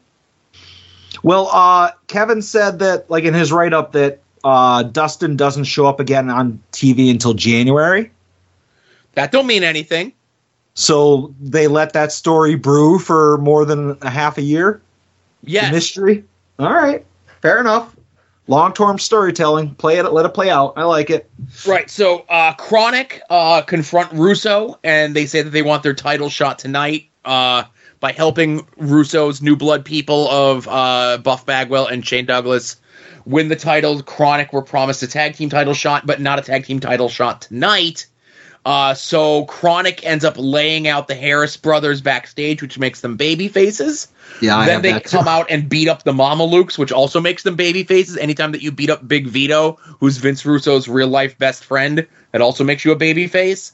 And then while on commentary, Madden goes ahead and spoils most of Chronic's promo, that they're going to put people into chronic pain and chronic, you know, whatever it is. Like, fucking Madden just like reads off the bullet points of their promo, and then they cut the promo of Madden's bullet points, except they do add the line that they have the tag team division, quote, shaking like sissies at a weenie roast. See that attitude era, you know? I'm gonna tell you, the fucking promos were really raw back then, you know? Which was such a shitty line, but I loved it. And Joe, like, I have a question here. It's unrelated to the show, but it's related to Chronic. Like, didn't Chronic have like a run in WWE that lasted like a week or 2 weeks or something like that? It lasted a month. Brian Clark was brought in as a favor to his good friend The Undertaker. Oh, Mark. Yeah. They do the program during the Invasion angle where it's Undertaker and Kane against Chronic, managed by Stevie Richards. The match that they have at the pay-per-view with Undertaker and Kane surprisingly sucks shit, and then they're fired immediately afterwards. That's a surprise because Kane and Undertaker, oh man, they put on 5-star matches all the time, those guys. Oh, yeah, for sure. But it's funny, you're going to blame well, of course you're not going to blame the Undertaker. You're not going to blame Kane. Yeah. All right. All right, so next up, Vampiro comes out and cuts a long and rambling promo, building up his feud with Sting, right? Mm.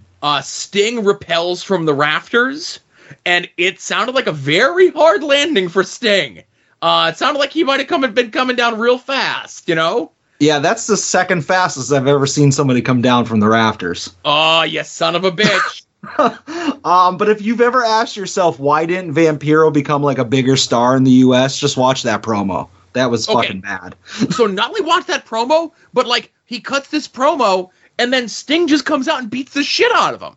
And Vampiro gets like no offense, no comeback, and like Sting literally just beats the shit out of him for 5 minutes. And it's like, oh, well, this program's over, I guess. Like, Sting just beat the shit out of him, right? So, next up, we have DDP taking on Mike Awesome. Yeah, there was some backstage stuff. You know, Hogan's still looking for Kidman, and Jeff Jarrett's mad at Vince Russo for the open contract thing that might have been Jarrett's idea to start with. Yeah, none of that's real. But it's during one of these backstage segments with Hogan where he's leaving the building and Terry Taylor is just getting there. There might be a doppelganger Terry Taylor. We need to look into this more. One Terry Taylor is too many. Two, I barely sit still for one. Two, I definitely won't sit still for. What if the Red Rooster and Terrence Taylor were not the same person? Or the Taylor-Made Man and Terrific Terry Taylor were all different. Like, it was the three faces of Paul Taylor.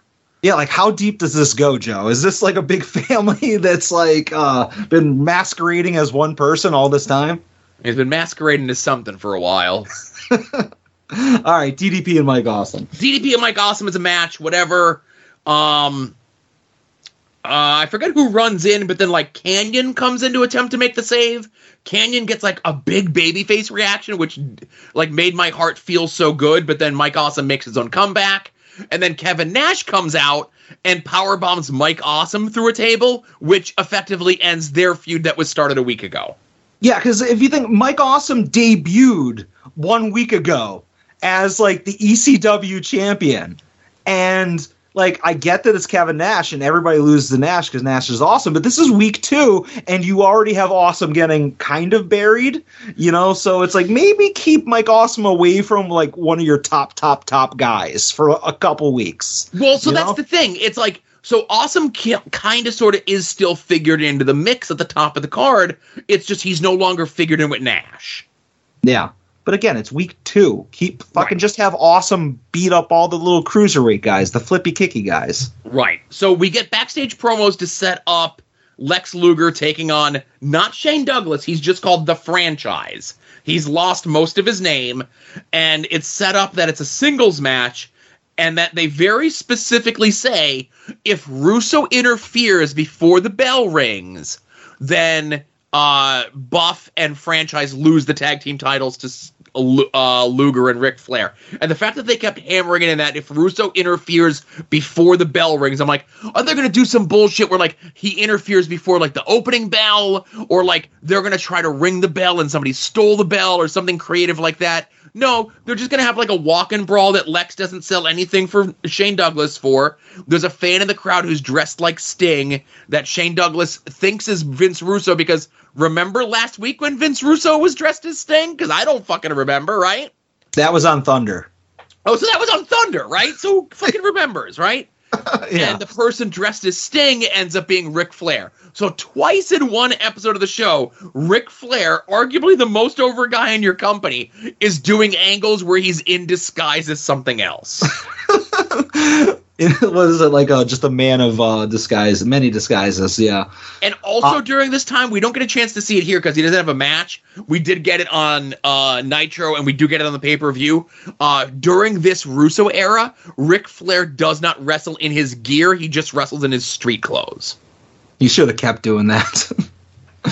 I think you might have skipped over all the great Tank Abbott stuff.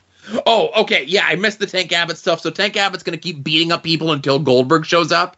And earlier in the night, they did mention that, like, the guy who owns the Chicago Blackhawks are here. And, like, the guy who's one of the toughest guys ever in hockey. And I feel as though there's, like, 40 this is the toughest guy in all of hockey guys, you know?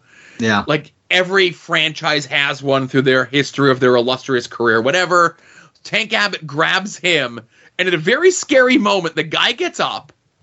Tank Abbott, like, waist locks the guy, lifts him up over the rail, and has him, like, in a pile driver position. And I'm like, he's gonna pile drive this old fucking man on the floor. But no, instead what he does is he rams him belly first into the hardest part of the ring, the edge of the ring. Then the old man doesn't sell, just rolls into the ring to beg off from Tank Abbott. Then the guy who is a hockey player comes to the ring, and then immediately real security, who had quit earlier in the night, come in to break up the fight. Oh, great stuff. And the whole time, your boy Mark Madden just terrified. You know, because obviously you got beat up previous week. Yeah. All right. Like, so there's a lot going on, right? Yeah. I just want to take this real quick, and I want to talk about my favorite part of the entire show that came up next. The and ending. Was that? No. And that was a commercial for NitroGirls.com. Which now, see, I got a very legal version. Did you watch my copy, or did you watch it on Peacock? Dude, I just can't give up the cock. I don't know what it is, man. Like, if I don't watch homework on the cock, like, what Summers, am I isolate that statement from before. Don't give up the cock. Yeah, it's almost like I unintentionally say these things. Like, if I don't watch homework on Peacock, what's the point of paying for the service? And you can also say, what's the point of paying for it, period. But I also think that it's interesting. Like, I know you're going to watch the original, and it's interesting if there is something different. I can speak to the cock, you know. But on this entire show, there was only 2 segments.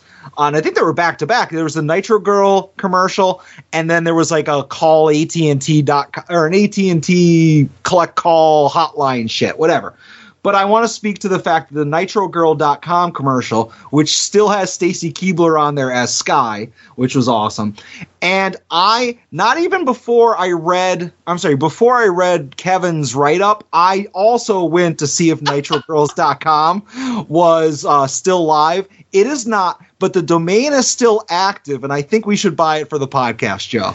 I was going to ask, how much is it? Let's see, I don't know how to look at that. I just went to it. It was one of those things that said this domain is available. It's just nitrogirls.com, you said? Yeah. Go to a site like a GoDaddy or whatever, not a sponsor, by the way. Okay. Yeah, see, I just thought, like, they didn't have a for sale sign on the actual Nitro Girls. There wasn't a price there, so I didn't know how to look. But, let's see. We'll purchase this before this podcast makes air, so nobody can grab this on us. But what are we looking at? So NitroGirls.com is only $2,200 forever, though, right? That's like a one-time purchase. So it's to buy it, and then it's that includes a year renewal. But so just to buy the domain itself is $2,111. That seems slightly overpriced. Now you could buy NitroGirls.net for $13. See, that's fucking opportunity there. Why is the one so much more expensive than the other? What about NitroGirls.edu? Let's see. NitroGirls.gov. I don't think you could buy .edus or .gov. God damn it. Yeah.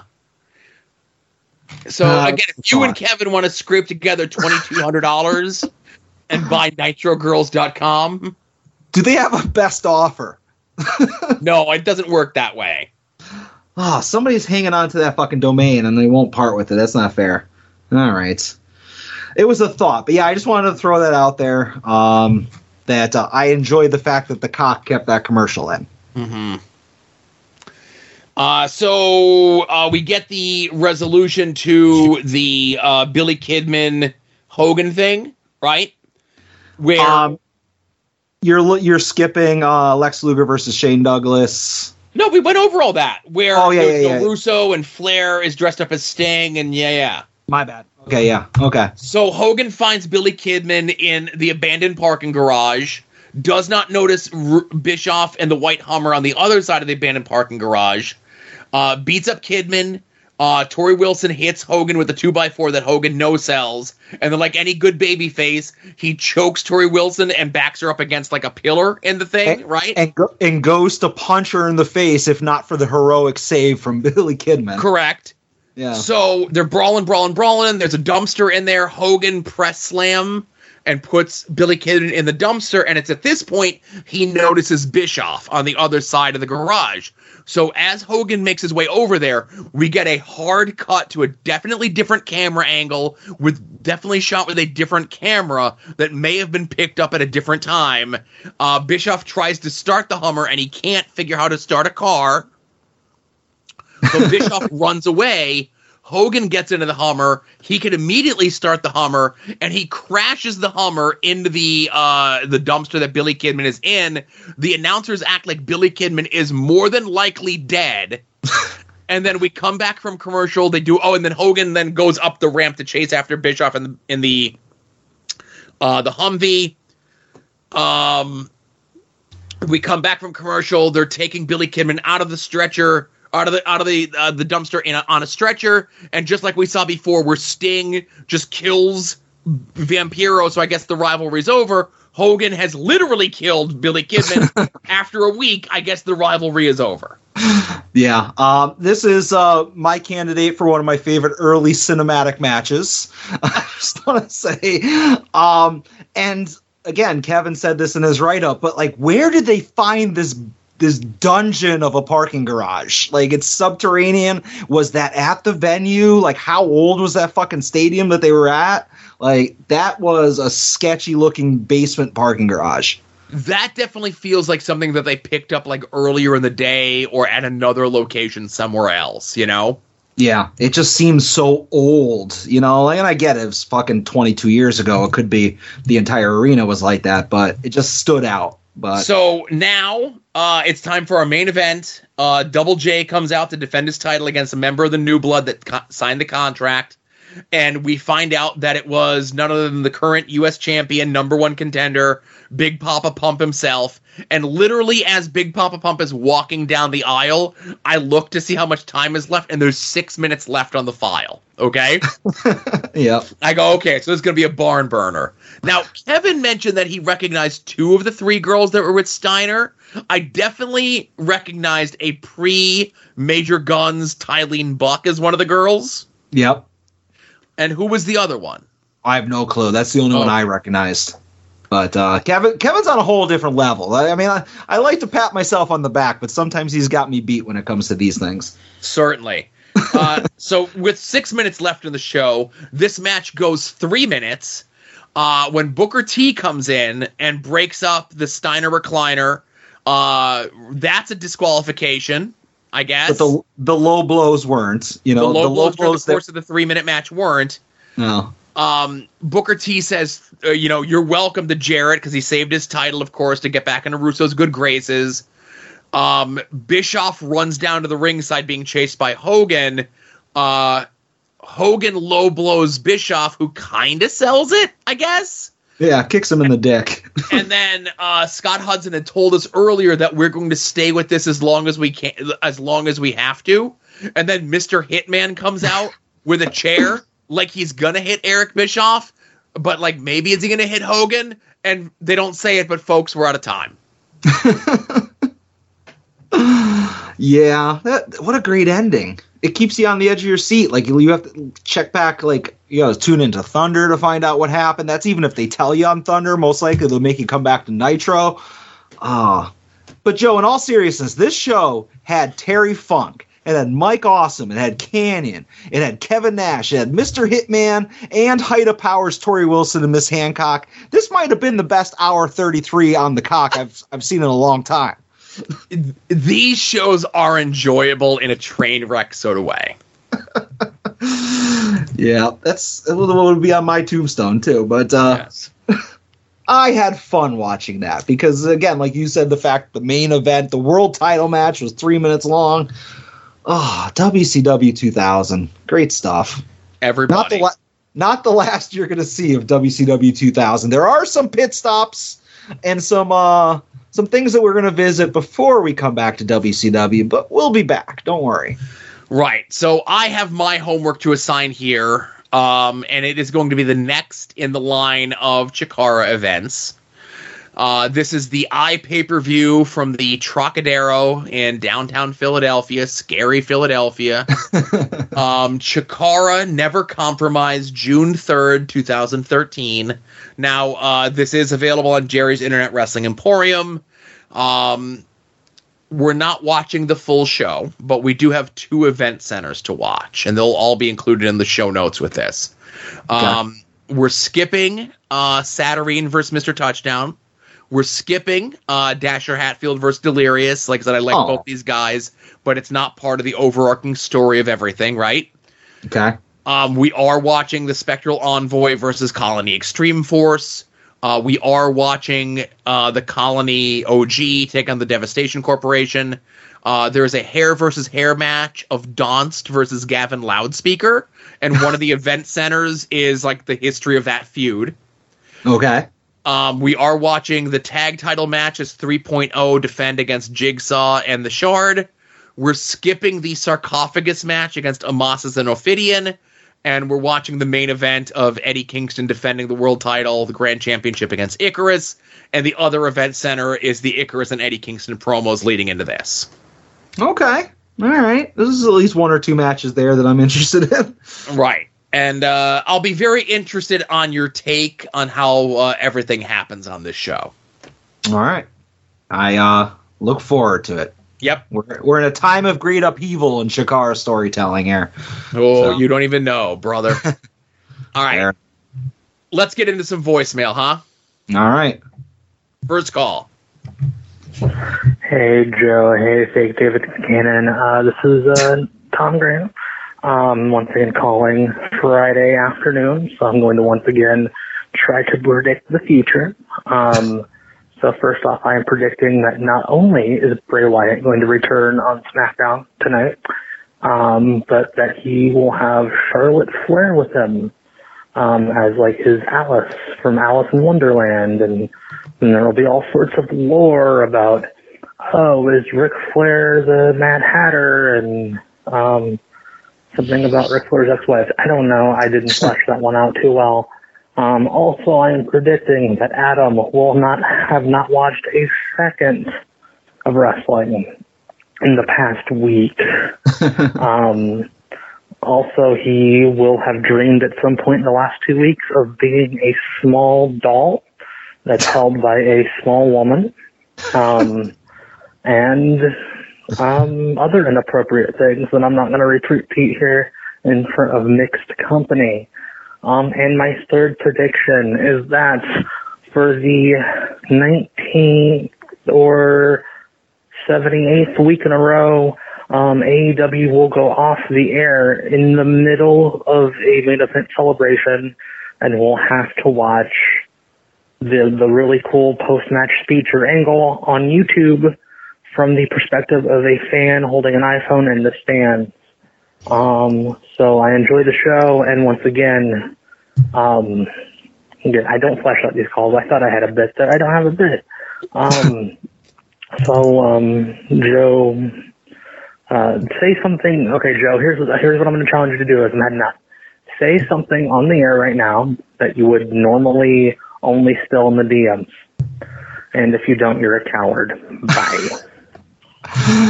All right, before I let you prove that you're not a coward, when did Tom start reading my dream journals? Where did he find out about my doll fantasy? But anyways, Joe, don't be a coward. Say something you would only say in the DMs.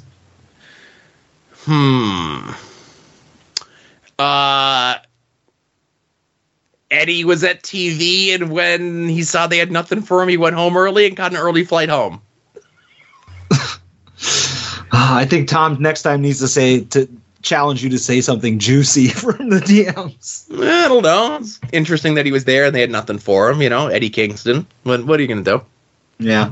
It's not like the Philadelphia market is like a big hotbed for Eddie Kingston. Right. Right, and not like they just had like a hot angle coming off Grand Slam Rampage, and he was in the Road to Dynamite video package. Right. Yeah. All right. So thanks, Tom. Thanks, Tom. Next call. Hello, Joe. Welcome back, Adam. It's Kevin. So I had a thought this week. I was very concerned when I saw the AIW announcement they were going to leave IWTV, and I thought, oh God, where are they going to end up? And I should have trusted John Thorne. They'll be on Fight TV. Awesome. I can watch that very easily. Good service. Not a problem. But I've seen so many wrestling companies, the indie ones, go with like just these crap streaming services. I had one that was local, and I go to the website and it won't load, and it keeps kicking me back into like pop-up ads and stuff. So clearly I'm not going to sign up for your service or get my money. And then I'm seeing so many stupid things by indie promoters and losing money and making poor choices now. And Joe, I got a question for you. Are indie promoters stupid? Are a lot of them dumb? Like, I'm assuming this is, what's the joke? This is the quickest way to lose money, you know, if you want to be an indie promoter. But just, why aren't smart people in here? You got a love for wrestling, you want to do something, and you want to make money, and why are you making poor decisions? Not John Thorne. This is not about that. This is just, I'm seeing so many dumbass decisions in wrestling, and I don't want to put it out there because you never know who's listening, but God, so many of them are so fucking stupid. So, why? All right, that's all. Bye. All right, Joe, why are so many people in wrestling stupid? I think is the crux of that question. Well, many people involved in wrestling today got involved in wrestling after CTE was invented. What the real reason is it that they're stupid? A little. Is it more that they're cheap and greedy? That's more or less when it comes into. Everybody thinks that their product is worth millions of dollars, and they want you to pay millions of dollars to watch their product, but they don't want to pay millions of dollars to be able to make it easy for you to watch their product. So that's why you have all these different fly-by-night companies popping up. That's why a lot of times, and again, this is no knock on them, there's a different price between having your stuff stream live on IWTV versus having your stuff appear later on demand on IWTV. There's two different price points. There's a different price point and availability and ownership if you go on Fight versus not on Fight, you know, and Kevin mentioned about the AIW thing, and they just recently moved over to Fight Plus. They do have a show this weekend, and you know, we're just kind of, I just want to kind of put a bow on the Chikara stuff that we've been kind of doing here. And I am a good company man, and I'm going to put my money where my mouth is, and I am going to sign up for Fight Plus. It's just one of those things where, like, this is going up on the 30th, and I don't want to give them $5 on the 30th and then $5 on the 1st, you know? Yeah. Just whatever their billing cycle is. Like, I'm going to sign up on the day of the show so that, like, they know my money is going for AIW. But listen to this week's The Card is Going to Change for more about their decisions and changes over to Fight as opposed to being on Jerry's Internet Wrestling Emporium. I don't know if you read between the lines on this show for the last like month, maybe you figured it out already. But what it really comes down to is it's just independent promoters want to get as much money from you without spending as much money out of their pocket to do so. Yeah. That's why the At Odds Patreon is a top tier thing and not at all a money grab. And we endeavor to be better than an indie wrestling promoter. Yeah. You and Mr. Tim need to have a conversation about this Patreon that you keep talking about. All right, next call. Hey, where's Hamburger at, man? I don't know who that was, but if he's looking for Hamburger, I think he's over there by Cornbread. Well, I don't know what just happened. All right, continue. Listen, maybe on Friday you'll get that joke, being a poor, you know? I don't know. Oh, all right, yeah. I'm not singing In Your House to the tune of Ring My Bell, the old disco classic, because I'm definitely not a poor. None of those words make any sense. Continue. Right. Next call. Hello, at Odds with Wrestling. Hopefully I got my call in time. This is the strongest man in all the land, Arthur MacArthur. Glad to be back. I missed last week. I was a little occupied with some Thursday night football. Sorry, Adam. I guess your voice is, you don't have that dog in that. Woof, woof. Anyways, I don't really have much to talk about other than, obviously, AIW fans, make sure you get Fight Plus and watch the show Saturday. It's going to be great. It's going to be a fun time. Sadly, bulking season will be a little out of action due to Chuck's injury, but he will be back the next show. We're all good. Anyways, what's to talk about? I don't know. Me and Adam just had our recent show versus show fantasy draft.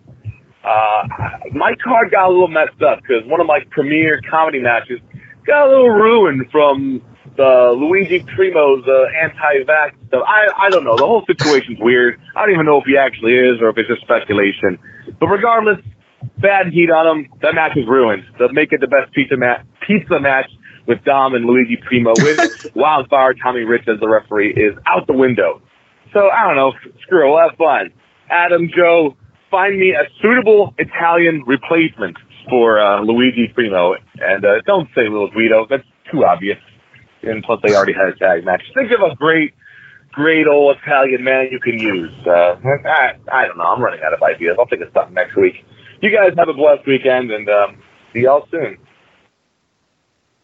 Did you want to talk about your appearance on the A show here? Yeah, why not? Already brought it up. So obviously, I called in last week to At Odds to plug my appearance on the A show, and the episode did drop a couple days ago. Me versus Artie, me versus myself, Artie versus Artie, whatever you want to say. I feel like before I throw it over to you, like obviously there's only so much fun you can have on the A show, but I did have a good time drafting against Artie.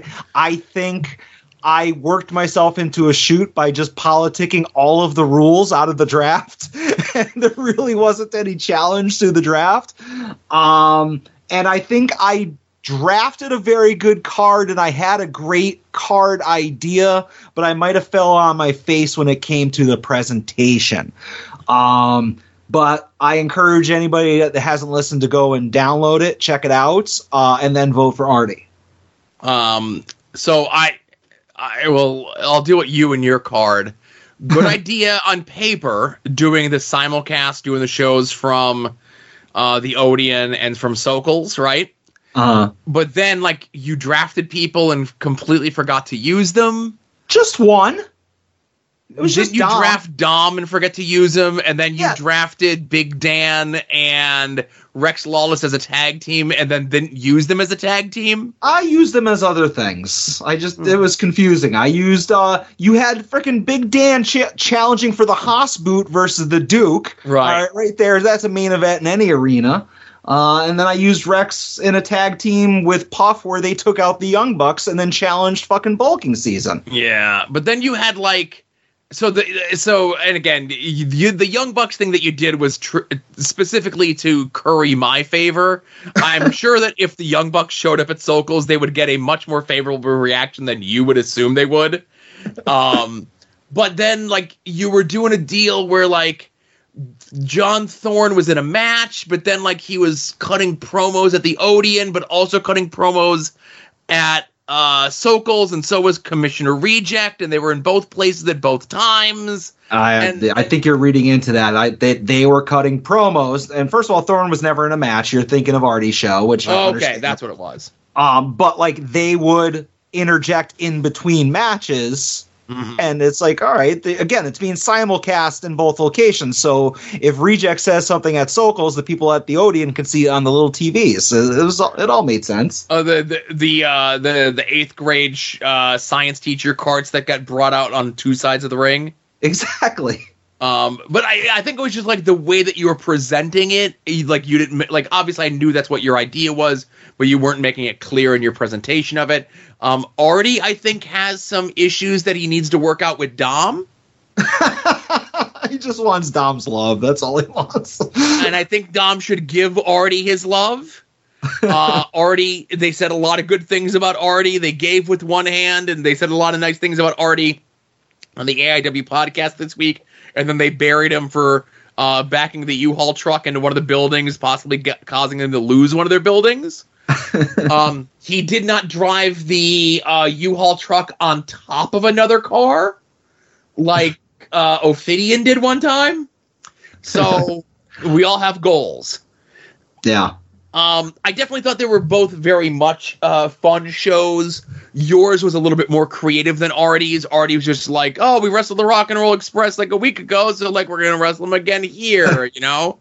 Yeah. And if he wants a good Italian person to be on his show, alive or dead, whoever you want to have there, Captain Lou Albano. Oh, there you go. Like freaking Luigi Super Mario himself. Right. You can't get Luigi Primo, get Super Mario. Yeah. But yeah, go check out the episode. Like I said, don't vote for me. Vote for Artie. If you have a burner, you're welcome to vote for both of us. Although somebody ruined the tie that we had going for a couple days in the poll. And officially, the bit is over, Joe. No more feuding with the A show. That was a great 6-month-long bit that went a year and a half, so it's over. Thank fucking Christ. All right, last call. Pink button time. Hey, Joe and Adam, it's Ed. So, hope you had a good time at Dynamite, Joe. I did. So that was a fun time for you. I'm sure at this point I will have heard about it, and I will know whether you had a fun time or not. But I've been doing this thing where, like, I will look at the Raws that you're going to talk about on This Day in Wrestling History, and I have a fun story about this Raw, where during the end segment, when they're, like, putting Undertaker in the body bag, I'm watching this, and the next day at the bus stop, my best friend Casey, who got me into wrestling, lets me know that he's pretty sure that Chyna is going to turn on Shawn and Hunter because her pants were black and pink. So she's going to join the Hart Foundation. And I remember, I've only been watching wrestling for a couple months at that point, but even I knew that was one of the dumber fucking things I've ever heard. I just wondered, do you have any fun stories like that where, like, someone in, like, your friends or family, somebody had a really bad theory or, like, about wrestling, and you knew right away, like, this is one of the dumber things I've ever heard. I have a cousin who's a full-ass grown man that's been watching wrestling as long as I do, or have. I'm very high. And what? he, like, consistently would pick John Morrison to pick the Royal Rumble. It's like, dude, you're 25. You understand how this works. Like, never in a million years is that man going to win a Royal Rumble. But he didn't understand what the main event of WrestleMania meant. I don't know. It was really odd. It's always been really odd that he thinks John Morrison would win a Royal Rumble.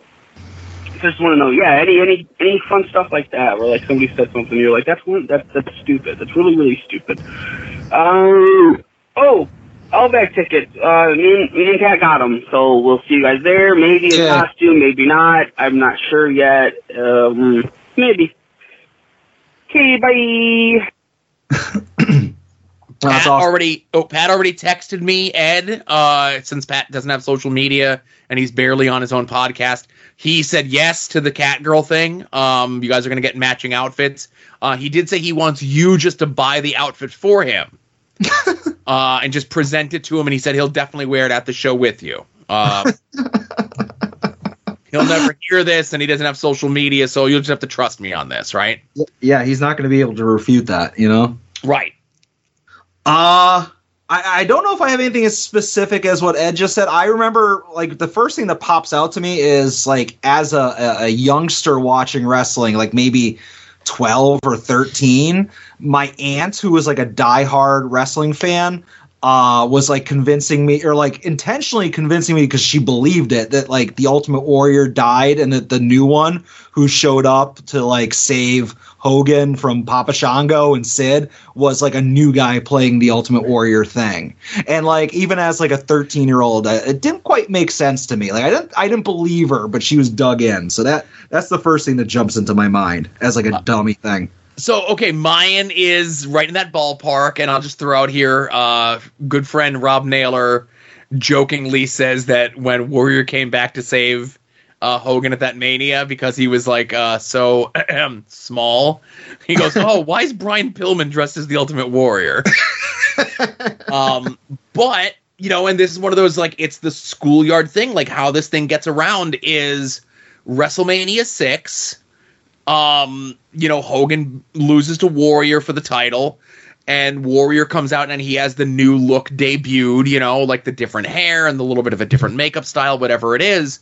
And the next day at school, I had a kid swear to me that he saw on CNN that they interviewed the real Ultimate Warrior, and he was like all disheveled and fat, and he was all messed up, and he was saying that he was replaced by a different guy, and that the new Ultimate Warrior agreed to do steroids just like I did, and look what steroids did to me.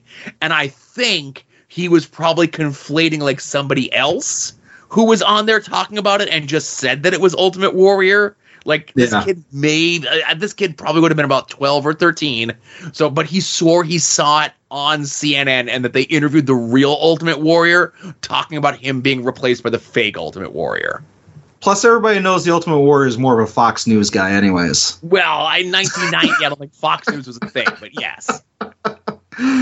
Yeah, it's funny that, like, that, like, and I get it, like, as a kid in a schoolyard, that's one thing, but, like, what was probably, like, a 30-year-old woman, 35-year-old woman at the time? I don't know. Right. I did have one more recently, let's say, like, within the last 10 years. She's happily married now, but my wife's best friend, you know, she was dating guys, and we'd go over the house and see her, and the guy found out that I was involved in wrestling and was in wrestling, and this was a guy who was, like, my age, so he was, like, in his, you know, mid-30s at the time, and he knew wrestling was fake, right? But the one thing he knew for sure was that Undertaker and Kane were really brothers. And he swore to me that he knew a guy who knew a guy that grew up with them and all this other shit. And I'm just like, and April so bad wanted to be just like, because she didn't like the guy. Like, he was a bit of a jerk off, you know? And she so bad wanted to be like, no, you're an idiot, right? Mm-hmm. And I just, like, casually, like, nudged her over the table. I'm like, I've heard that too, but it's cool that you know a guy, you know? I'm like, I'm never going to see this person again. So, like, why get into a thing and, like, no, you're wrong, you know? Yeah. See, I'm the opposite. I would have chose that hill to die on. That would have, like, I'll never see you again. I could just leave and never think of this again. But no, I want to argue with this person. Yeah. And hey, Young Ed mentioned, of course, tickets are still available. Pre-order tickets for the Let's Hang Out event 3 weeks from now at World Famous Sokals. Taking it back to the old school.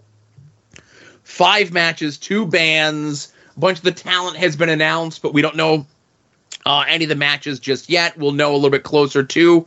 I will have in the show notes a link to pre-order the tickets. Again, you need to bring your ID. They're not mailing you physical tickets. Your name is going to be on a list when you show up at the door. Yeah. Proof of vaccination or negative test required. Yes.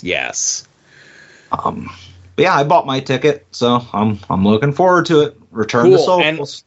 And I know Ed and Pat are staying an extra day, and I think they're going to Knoebels the next day. And I don't want to get into a conversation with Adam about Knoebels because he's a fucking snob when it comes to amusement parks. It is a shitty, small, forgettable park, but I want to go. It may be small, definitely not forgettable. You're just a snob. I am a snob, but I still want to go. Hit me up. I might. I have nothing. Well, actually, the next day. What day is the show? The wrestling show, is that a Friday or Saturday? A Friday. Oh, so yeah, that's a Saturday I can go to Knoebels. If it was Sunday, I wouldn't. Football, but... Yeah. Oh, yeah, football. All right, yeah, fucking Ed, hit me up. I have my kids' like fall scout thing is Saturday, so I would not be able to go to Knoebels, sadly. But again, if you guys are like still around in the area late before you guys head home, maybe like we can like meet up somewhere and get something to eat before you guys head back to Ohio, you know? Yeah, well, I'll when me and my best friends, Ed and Pat, I had to stop and think of their names for a second. Oh my god. No, I was going to say Ronald Two Legs, but yeah. When me and my best friends are done going to the crappy amusement park, we'll look you up. Yeah. So yeah, I'll have the link to buy the tickets there. Come hang out, come say hi. There's a costume contest. They always give like a bunch of cool shit for the costume contest. Again, I'm just saying the person in the lead with the best costume is the Catgirl twins. Sign up for Fight Plus if you're an AIW fan. Sign up for Jerry's Internet Wrestling Emporium. Use the promo code @odds if you're a new subscriber. Let Jerry know that you came to him from us.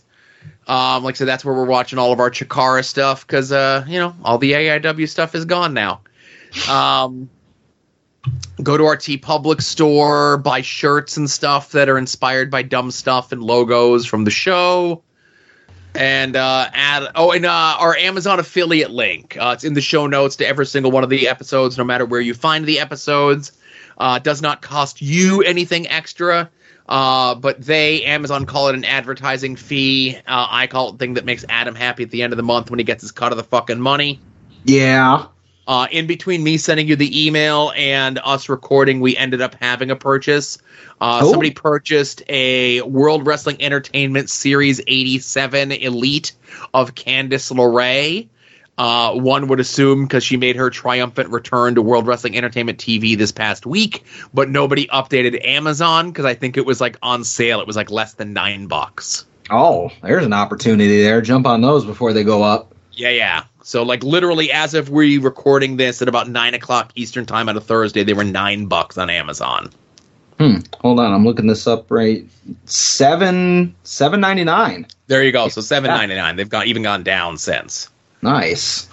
All right. Other things that have gone down since are these podcasts, Joe. And I don't know. I think I just insulted them, but I didn't mean to. Longbox Heroes After Dark, Final Wrestling Place, We Need Wrestling, Hit My Music, Porch Talk, Viewer's Choice, WWE War, Wrestling Cheers, IWTV Guide, Pod Van Dam, The A Show, Wings on Wings, Between the Sheets, If You Catch My Grift, and don't spoil it for me, Joe. I haven't listened to the last episode, but the last episode, the championship round of No Chance in Helmet, dropped just today.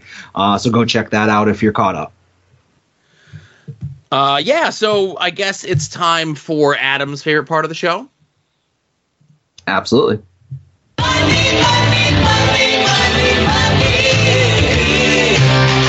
Some might cost a little.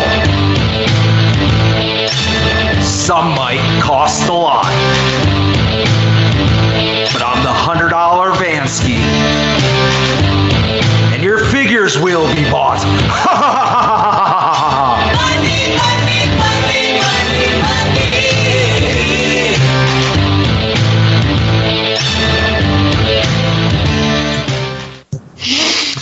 Well, Joe, I went on a little bit of an adventure, and then I have something that I teased when I called in last week. So let me just ask you, do you have any purchases that we could talk about first? I do. I have a ton, actually. Oh, shit. Well, you know what? You take the floor for a little bit. Okay. So tickets went on sale this past Friday for AEW Full Gear pay-per-view and Rampage the night before. In the carjacking capital of the world, fucking Newark. And DJ and Brett, who hooked me up with, going with them to go see Dynamite. They just announced as we're recording this that there is no We Need Wrestling this week because Brett is still on the mend. Like I said, get well soon, Brett. Go check out DJ on We Need Wrestling this past week. He got to wax poetic for about an hour and change about Terry Funk, and No one better to do that than Terry himself, you know? Yeah, absolutely. I listened to that episode. I enjoyed it a lot. And I honestly, I'm a little itchy to maybe shoot DJ a message and ask for some of those links to some of the stuff he was talking about, you know? For sure. So they... sorry. I was just going to say, even though it happened before 1990, I might acknowledge it, you know? So Brett and DJ, were going to go to Rampage in Full Gear. Like, the way that it worked was, like, if you were just going to Full Gear, your ticket price was X. Let's say X is like $100, okay? But if you bought the package of Rampage and the pay-per-view together, that put your pay-per-view ticket down to like $70, right? Yeah. So they're like, we're going to do both nights. We're just going to drive to and from. It's only fucking Newark, you know, it's just a quick drive. So I'm like, all right, sign me up. So I'm going to the Rampage and the pay-per-view. Look at you. You're becoming a regular AEW shit pantser. Well, I might be going to the live Rampage in Atlantic City 2 weeks before that. We'll see. Oh, man. Tony Khan. Joe Sposo's in the building already. Fucking let him call a match with Daddy Magic. No, that's never going to happen. Thank you to everyone having fun with that on social media.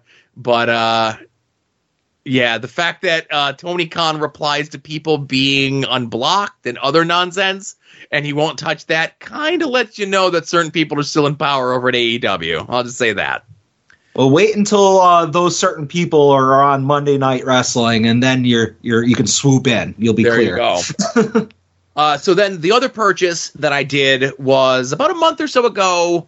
My wife likes this comedian, Sarah Millican. Okay. She's from Australia, maybe the UK. She's not from America, but she was doing an American tour in November, December, and I missed the pre-order because I haven't bought tickets through like a Ticketmaster Live Nation thing in years, right? So I missed the pre-order. Like, it was one of those things where like it started at like 10. And I'm like, oh, I'll bumblefuck my way in around like 3 in the afternoon, right? And it was like gone by then, right? Okay. So I'm still on her mailing list. She's doing a second tour. She's coming back in April, and I got the thing for the pre-order. It was like one of those things where like I got the email like Monday at 8, and it said the pre-order goes Monday at 10. And I'm like, I ain't fucking missing this one. So I got myself and my wife tickets to go see her favorite comedian in Washington, D.C. Scary Washington, D.C. Don't go there, everyone. Fucking sissies. But, you know, you're talking like the two AEW tickets with fees together was like $207, I think. And then the two Sarah Millican tickets, I think, was like $118, which is like really good priced, I think, to see like a nationally touring comedian at like a theater. But, you know, like I said, I haven't done this in quite some time. So those were my purchases this week. Okay, that's like a pretty good big boy purchases from you. Yeah, you know, a couple $100 just down the tubes. All right. So obviously, if you are a Patreon of Longbox Heroes and you listened to After Dark in the correct listening order, you will have already heard a little bit about my exploits this past weekend. But for those that are poors and don't have that Patreon, myself and Todd Roker went to RetroCon this past Saturday. It was kind of like a spur of the moment thing. Like I found out about the show maybe like the Wednesday prior, just because I saw somebody like share it on Facebook, and I was like, oh man, I remember, you know, all the people from the House Show podcast. Remember when that was a thing? Went to it last year, and it sounded like a good time. So after some hemming and hawing, I decided to actually go with Todd. And, you know, Todd gets into the weeds about some of the experiences, you know, waiting in line and whatnot. But I just want to kind of touch on a few things. First and foremost, I got to meet one of my favorite Chikara performers. I got to meet Icarus for the first time, which was awesome. It was only like a minute or two. And, of course, the first thing he does is he brings up Prowler. So I had to snuff that in the bud. But he would not let me take a mark photo with his back tattoo. So that quickly fizzled out. But it was just cool getting to give a worker handshake to Icarus. Oh, you gave him the fucking Liberace handshake like Mantis gives people. No, I'm just kidding. But Todd made mention of that afterwards. Should have given him the limp-wristed handshake, the real soft one. But Joe, and again, go listen to Todd's reaction to this, but I want to kind of give the reaction to somebody who's not a casual toy collector and maybe somebody who's like a more professional, like serious collector, and somebody who's been to multiple toy shows, kind of like what the show was like. And for most of our listeners, I think the closest thing I could reference is Toy-Hio. And I don't mean to disrespect Toy-Hio, because I know a lot of people out in the AIW area are closely associated to it and love Toy-Hio, but Toy-Hio just wasn't for me. I've made comments before that, like, if you took all of the like WWE Elites and Marvel Legends and Star Wars Black Series figures that came out over the last 2 years and took them out of Toy-Hio, you would have just taken out 3/4 of the stuff that's at Toy-Hio. Like, there's a lot of repeating stuff there. So I always kind of found it hard to find things that I wanted there. This RetroCon was like the exact opposite. There was so much stuff that I wanted to buy, whether it be stuff that I could afford, meaning like I bought it or I passed on it because it sold, or just a ton of stuff that I couldn't afford, that like I've never seen in person. But I'll just give you some ideas. First things first, like things I didn't buy, Joe. I saw the $1,800 HasLab Unicron figure for the first time ever. Ooh. Like, I was drooling over that for a little while, and I yelled at Todd for not telling me about it when it was crowdsourced. There was this Funko Pop. All right, now hear me out for a second. Prior to the Mandalorian show coming out, there was a New York City Comic-Con exclusive Mandalorian Funko. And, like, it didn't sell. Nobody knew what it was. They're like, oh, just another friggin' Boba Fett pop. Nobody wanted it. So it's, like, fast forward, like, 2 years later, 3 years later, it's like $150, $200 pop. I'll never own it. I don't have it. I was walking by, like, a section of Funkos, and I tried to avoid Funkos. I was like, I don't give a shit about these. There's better, more important stuff here. But they had that New York City Mandalorian Funko, and it said $10 on it, Joe. What? So I picked it up and I looked on the bottom. I'm looking at it, like kind of inspecting the condition, and I look on the bottom. They had a Post-it note on the bottom that said "fake." So it was a reproduction. It was like a Chinese. And I put it back and I was like, "Oh shit!" I almost thought that I was gonna make out here and get this super rare, expensive Funko for $10. And I walked away, and then I was like, you know what? I'm never gonna own that thing. I should go back and just buy it for $10 because I put it on the shelf. Who cares? It's just going to look cool. And I got back and it was gone like 15 minutes later. I'm like, damn it. And like Todd might have mentioned this on Long Box Heroes. Like things were flying off of shelves. Like there was anything that you like, there was a bunch of things that I wanted that I was like, oh, okay, I'm going to walk around and make sure that I don't find things that I want more. And if I don't, I'll come back and I'll grab it. That were gone by the time I came back. There was a Heenan family Elite box set that had Bobby Heenan in a white suit, Mr. Perfect, Andre the Giant, and Big John Studd. Sure. It's been on my watch list on eBay for a while, and it usually goes for like $120. Guy had it for like $80. And I was like, ooh, okay, I'm going to look around and I'll come back. And I came back and it's gone. Like there was a lot of stuff like that were just like, good deals. I didn't really have to negotiate down from prices, although I did on almost every case. Of course, you got it. Yeah, you got it. It's part of the fun, haggling. But if you remember at Toy-Hio, my one big purchase at the last one was that G.I. Joe Cobra battle armor thing that was like still in the box and everything like that. Yeah. And if you remember, that was they were asking $150, and I got them down to $100. And I was like, Joe, you don't understand. This box is worth $100. Like I was like really pumped about that. Yeah, Joe, I saw another one at this show. Okay, and it was in even better shape than the one I had, and the guy was asking $100 for it. And I'm like, God damn it! I almost bought a second one. I was gonna say, did you buy a second one? I'm glad that you showed some restraint. No, but it's just the point of it's like everything that like Toy-Hio had, this place had, and then like 10 times more. So like I cannot put over, just for me personally, that the selection was so much better. of stuff that I collect.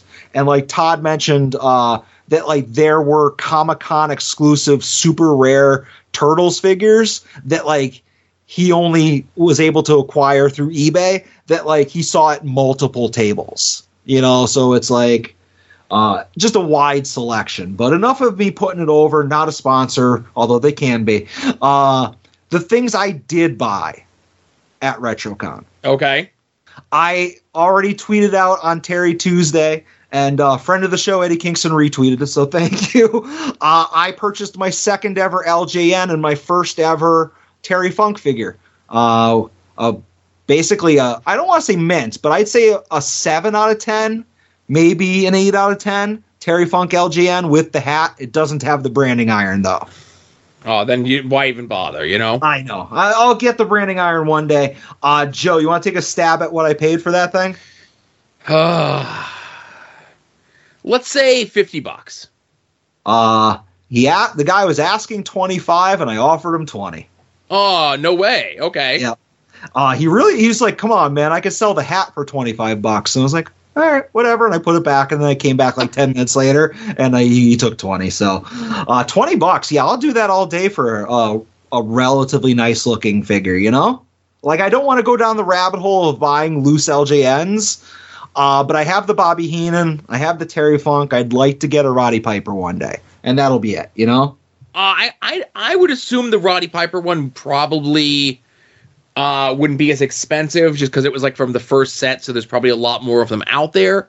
But condition and if it has like the little Velcro skirt are going to be two big things, you know? Yeah, the kilt is the big issue because I've seen the figure itself in a bunch of places. But anyways, Joe, just the next thing, and I actually just sent you a text. If you're going to have an LJN figure, you need an LJN vintage jumbo collector's case to carry it around in. Nice. And these things, like I bought the Transformers version of this at Toy Hio. So I've kind of been, like, these things have been on my radar. They're just like a really cool, obscure, like inexpensive thing to get for like vintage toys. And Joe, that case cost me $30. That's not bad because that's big, first of all. Yeah. Outside of like a little tiny bit on the top, that looks to be in very good shape. Like it hasn't lost any of its color. Yeah. No, it's you know, whenever you see these, the buckles are always a little corroded, but yeah, $30, I'll take it. You know. Nice. I did buy a San Diego Comic-Con 2011 Reverse Flash figure that I've been looking for a long, long time. These go for like $80 all the time on eBay. I got the guy offered me 50 after some negotiation. I was like, man, I don't know if I can live with the card at 50. And I was like, I could probably live with it at 40. So I ended up getting that for half price. I love going to these things and just haggling with people. Yeah, you sent me the picture on that one. Yeah, the card's a lot of white on that card. Yeah, but they're hard to find in nice shape, but It is what it is. And the second to last thing I got at the show, and this is another thing I haggled them down to only $20. I'm just sending you the picture right now. From 1986, a Transformers the Movie sticker book that doesn't have any of the stickers applied to it. Okay. And it's like in pretty freaking good condition. Like there's a little bit of cracking on the spine, but like it still has the little decoder like /3D thing inside of it. Yeah. It's really sharp. And like I said, $20 for that thing. I'll do that all day, you know? And thanks to Todd, it actually fits in a magazine-sized bag and board. Oh, Todd on top of those sort of things. It says 39 cents on the cover price. How about that, huh? I know, that's awesome. But, you know, Transformers the movie, the greatest animated movie ever made, so I will buy, you know, vintage cheap stuff all the time for that. But last thing I bought at Toy Hio, and not Toy Hio, Jesus, at RetroCon. See, again, Toy Hio, RetroCon, I'm available to purchase. You can fucking buy my loyalty. So there was a lot of Transformers, a lot of vintage Transformers, a lot of loose, a lot of inbox, a lot of bootlegs, which I love. Yeah, you're becoming a bootleg man, sure. I am. Didn't find any bootlegs I like, but there was this one counter, It was one of those things where they had like the back wall set up, but they had a front table, so it wasn't really meant to kind of go back there. And I'm kind of squinting. I see something that catches my eye, and I can't quite make it out. And I'm like, is that? What is that? And the lady was nice. She's like, oh, if you're having trouble seeing, just come right behind here. And I'm like, yeah, I'm an old. So I went behind. And Joe, I saw this little robot. And it's not a transformer, but it's something I had when I was, I want to say 6 or 7 years old. And if my memory serves me correct, my mom bought it for me at Hershey Park. And it's just this little freaking knockoff transforming robot that I got it, and it probably broke within like a day because it's like a knockoff. And then I think I like made my mom buy me another one the next year when we went to Hershey Park, and I think I broke it again.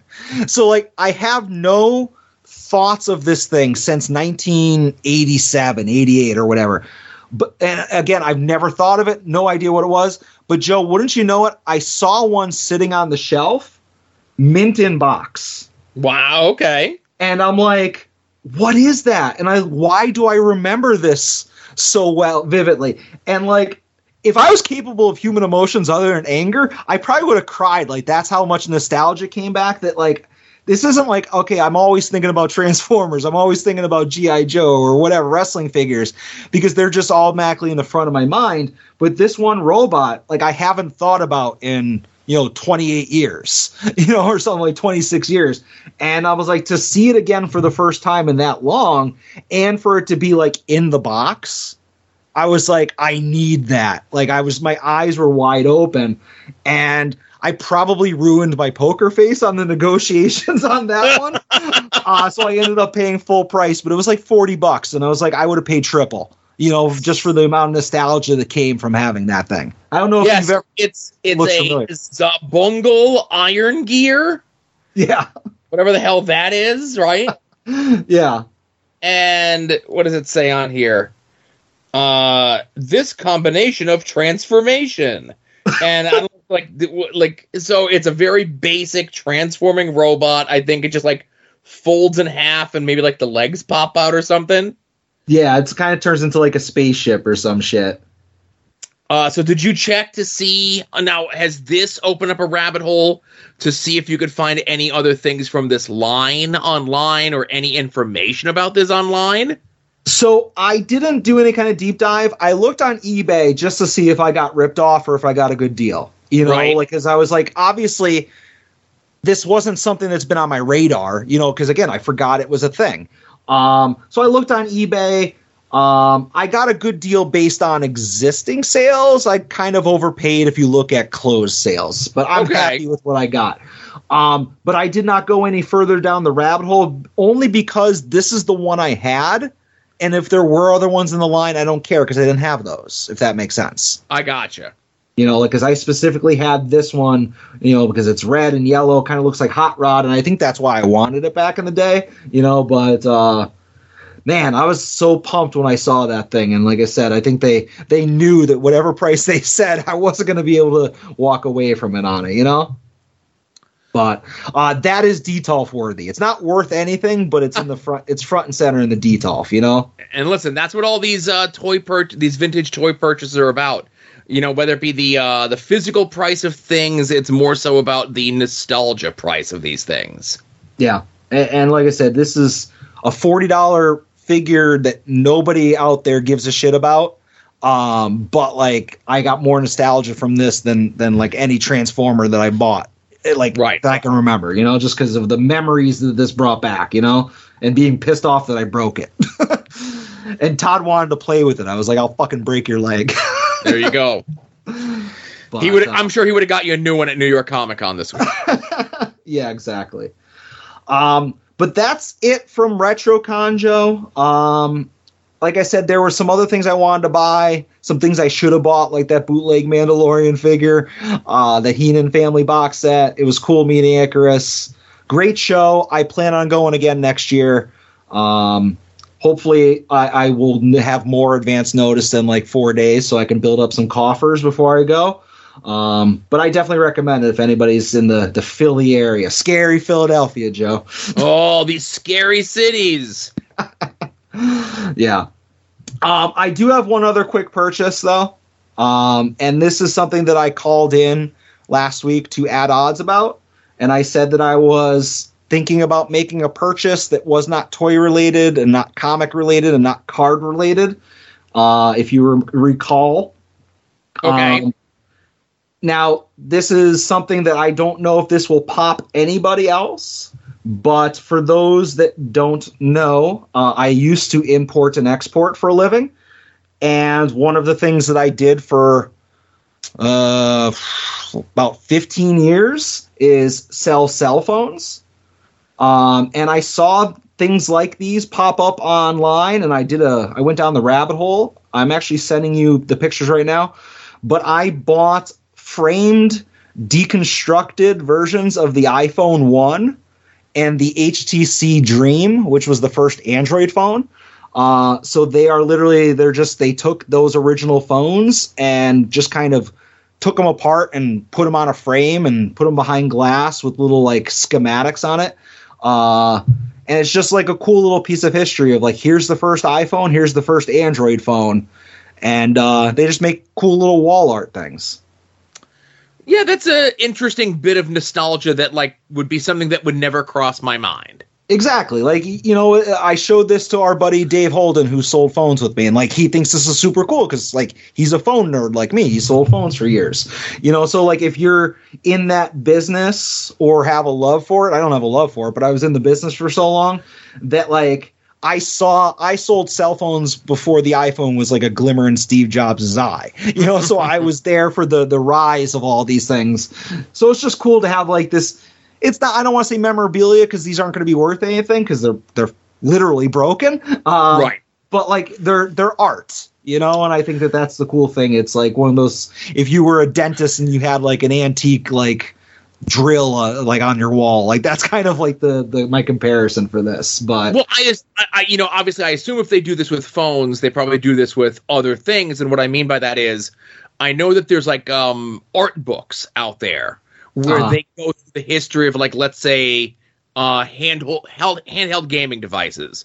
You know, starting with the first Game Boy up to, like, the DS, where they have what it looks like, and they have the packaging, and they have the different iterations of the packaging, but then they have this in the book where it's essentially taken apart, and you get to see all the pieces of those Game Boys and whatever it is.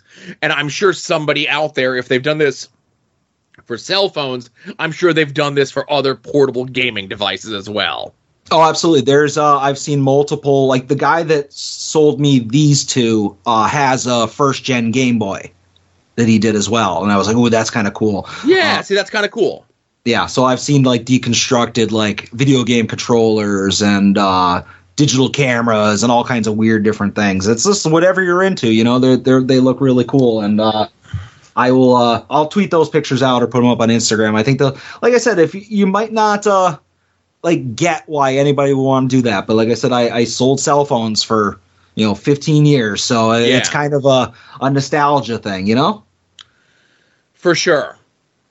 But that's it, Joe. Like aside from RetroCon and those phones, like I didn't do any doll safaring or order any figs online or anything like that because it's your financial responsibility. It sure is. But RetroCon sounded like a good time. I had some stuff going on here. I wasn't able to join you. But, give me a little bit of a heads up. I'll try to keep my eye out a little bit more peeled for the next time that they do it. I think they do it like more than once a year. I think they do it like maybe like 2 or 3 times a year. I don't know. Like it's entirely possible. I just know that like they advertise this one as like the 5th annual or 6th annual, which leads me to think that it's a once a year thing. Okay. But I could be wrong. Either way, we'll see. As long as nothing's going on here with the family, we'll definitely check it out, Yeah, absolutely. It's a lot shorter drive than Ohio, too. Yeah, certainly. But. So we're not done just yet, Adam. Uh-oh.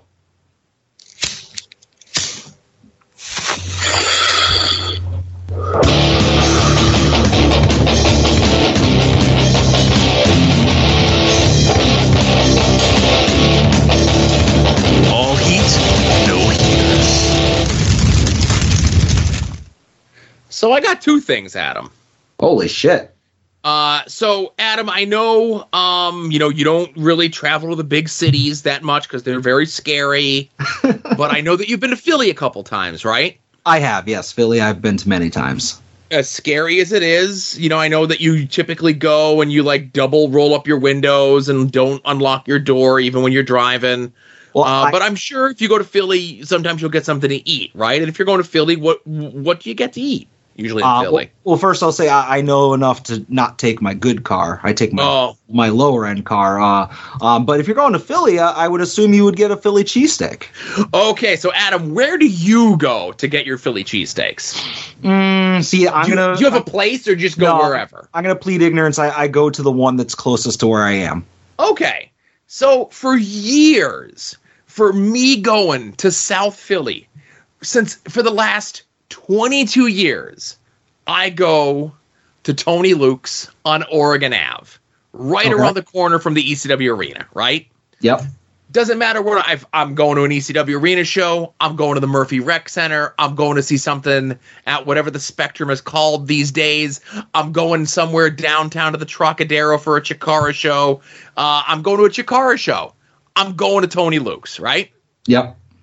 Brett and DJ, when they went down to go see AEW back in April, we went to Tony Luke's, right? They went to Tony Luke's. They got the cheesesteaks. They did the whole thing. We're going to AEW. We're going to Tony Luke's, right? Mm-hmm. We go there, Adam, and it's now called Tony and Nick's. What? It's not Tony Luke's. It's been Tony Luke's for 22 years. So we show up, and it's got like this whole new facade in the front. It looks all classed up and everything else. And me and DJ's like, I was here 5 months ago, and it was fucking Tony Luke's, right? So the two of us were like, we're still going. We're here, right?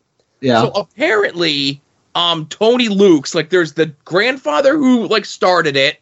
Then there was the dad that was running things, and then the kid that kind of like took it over, right?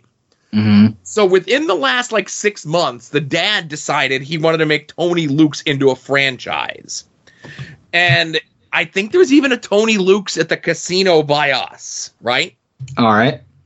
And it's not fucking South Philly on Oregon Avenue, so it sucks, right? I don't need to go there. I know it sucks. Yeah. So that caused a rift in the family, and the son kept the original location, but couldn't call it Tony Luke's anymore. And for a short amount of time, it was just called Tony's, and then they just recently changed it to Tony and Nick's. Okay, I hate it, but go on. I'm pissed off. The food was still good. Everything is still on the menu the same exact way that everything is. I don't like change. It was a staple of my traveling to Philadelphia for the last 22 plus years. And it's changed, and I don't like it. I'm doubting the amount of heat that you're giving to this. I think this is more of all inconvenience no heaters. But, so okay, you're going with this. I will say this: it's been like a day and a half since we were there. You've had time to cool down. I've had time to cool down, but when DJ and I pulled up, we were like, "What the fuck?" We were aghast that there was a change. Joe, I think that this is what we need to do, you and I, from now on.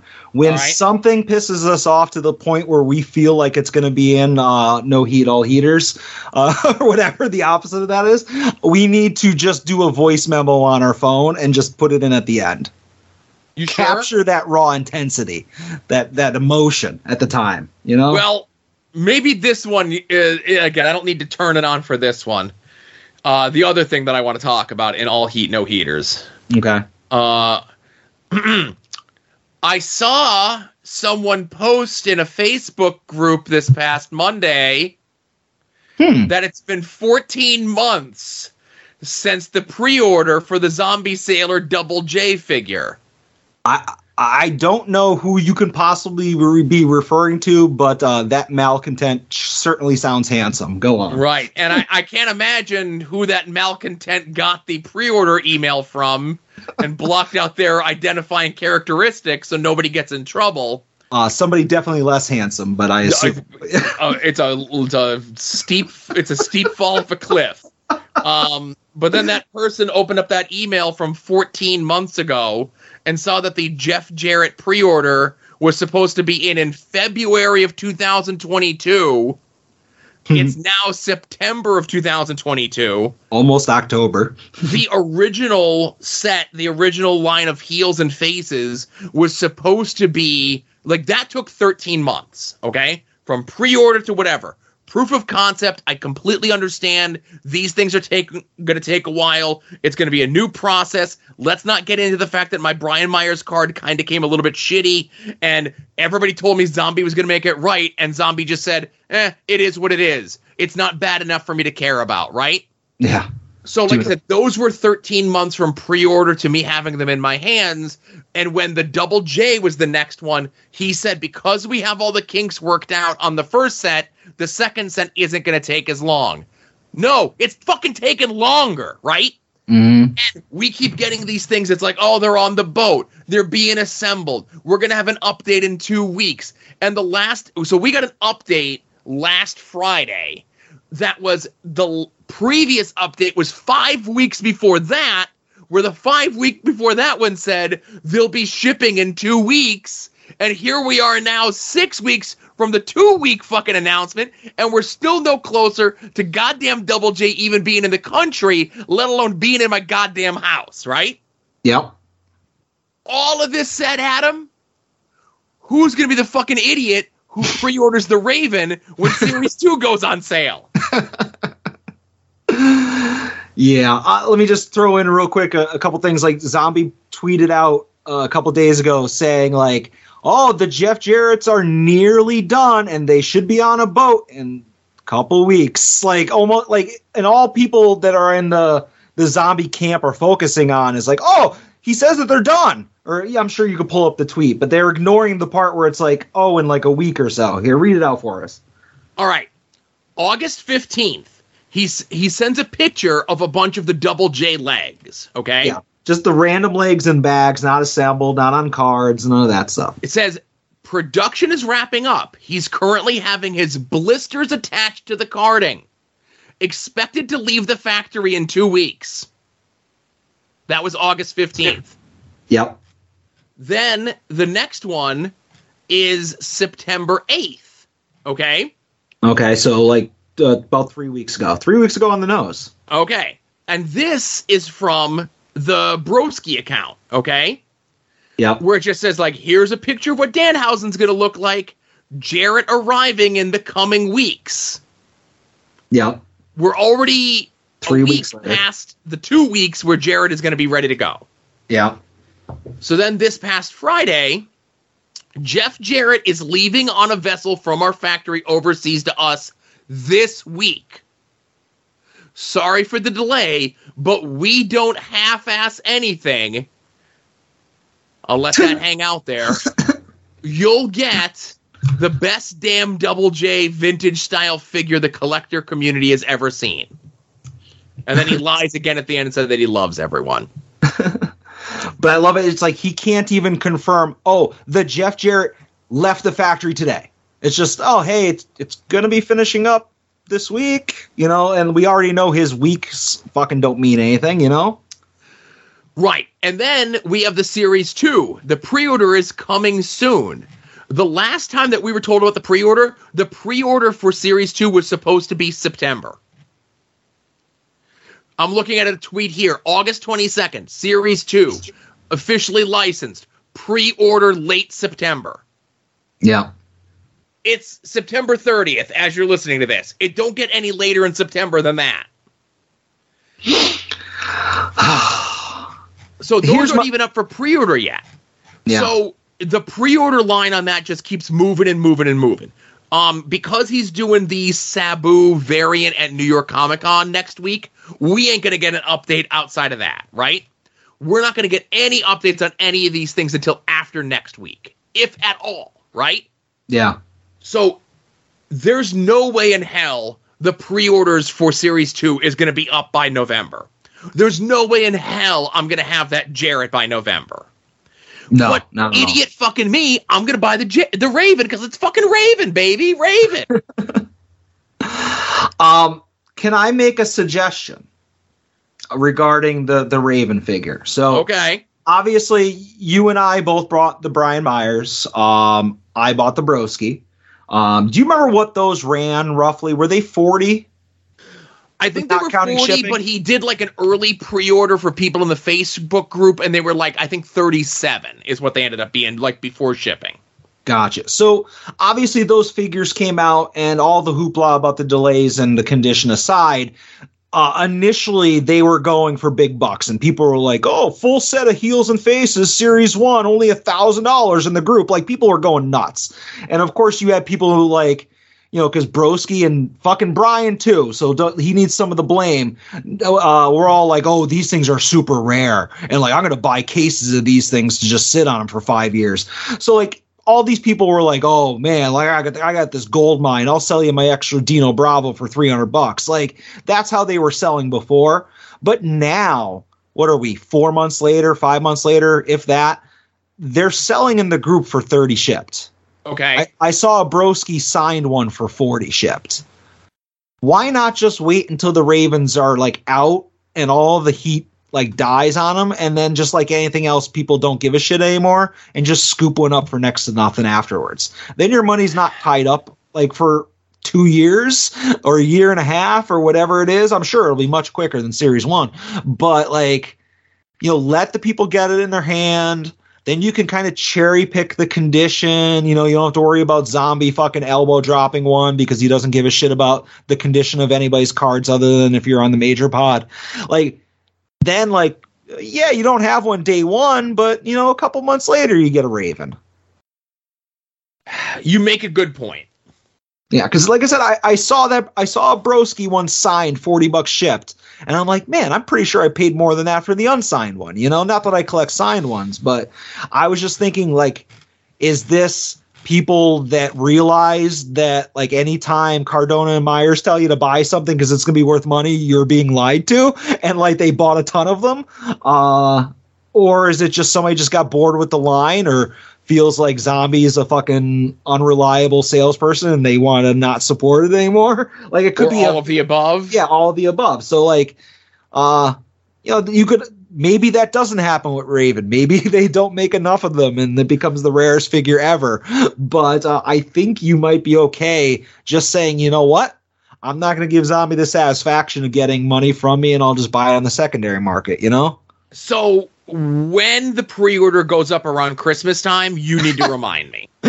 You make a New Year's resolution that when the pre-order goes up in February, you don't buy one. Obviously, we'll talk about it in the our doll chat, you know? Yeah. When it happens. But I will say I also saw that post in the major group about the Jarretts being 14 months old. And when I was done being just like flabbergasted with how handsome the guy's profile picture was, actually, I think it was a George Costanza profile picture, but I was reading through the comments, and it's just fun that it became a big Cella versus Zombie debate in there. And then when the heat died down, somebody snitch tagged Josh Saylor on the post, but he didn't reply because he's a coward. Right, that's also true. He is a coward. But it was less a Zombie versus Cella thing, and it was more a how bad the Dylan Hornswoggle Postel Cella looks. Yeah. And so Brian mentions this post on the podcast this week on Major Wrestling Figure Podcast, and they all have a good laugh, you know? Yeah. But they make a good point in regards to the Dylan Cella, right? Because I'm looking at it, I'm like, there's something about it, right? There's something I just can't put my finger on as to why it looks off, right? Yeah. And they mentioned on the podcast that the Dylan Cella is in scale to other Cellas, so he is small, right? And I know DJ had mentioned that the Bull Nakano is like way small in compared to the male figures. Yeah. And like Bull Nakano wasn't like a little person. But she definitely was, short. Sure. So I assume that the Dylan is that size, but where Brian came in was he goes, Dylan was in my wedding and we had to pay extra money to have his pants specially tailored because his legs are so short. Yeah. And that's what I'm like, that's what it is now that he said that. And I'm looking at it, is that his legs, the Dylan Chella, the legs are normal sized legs. They're not, Dylan sized legs, right? Sure. The proportions are standard proportions, Right. as opposed to like things being slightly off, And Brian said that you could buy this, give it a repaint, and tell people it's the Diesel figure, You know who I thought it was when I first saw it, or who it looks like? What was the name of the guy that was in NXT that was like kind of the fat guy who was like working out because Triple H told him he was too fat? Bull James. Bull James. It looks like Bull James. Take a look at that figure and then think of that. I'm pretty sure I'm spot on with that. But well, I had jokingly said when they put up the graphic and they showed the promos leading up to Dynamite this past week for Juice Robinson, and I said that Juice Robinson has strong Dylan Postel energy. And DJ said, we'll buy the Dylan and that'll be a Juice Robinson retro figure for you. Yeah. Anyways, Joe, yes, I share your frustration, and I too will probably be kicking myself when I buy the Nick Gage versus Broski Bloody 2-pack, but that'll probably be in 2025, when everybody's still thinking about that match. Sure. Striking while the iron is ice cold. But anyways, that's it. That's all I got, unless you're angry about something else. No, that's it. I'm done. Short show, Joe. Just a little under 3 hours. Right. All right, everybody. Thank you very much for listening. Thanks for bearing with us. This is what happens when Adam takes a week off. The show's extra long, Adam has all that stored up energy that he has to get out somewhere. Yep. Spectrox. Yes, exactly. So, again, thank you both. Thank you both. There's more than 2 people listening, I'm sure. I looked at the numbers. Thanks, everyone, for listening. This is episode 209 of At Odds with Wrestling. Be safe out there and enjoy some wrestling.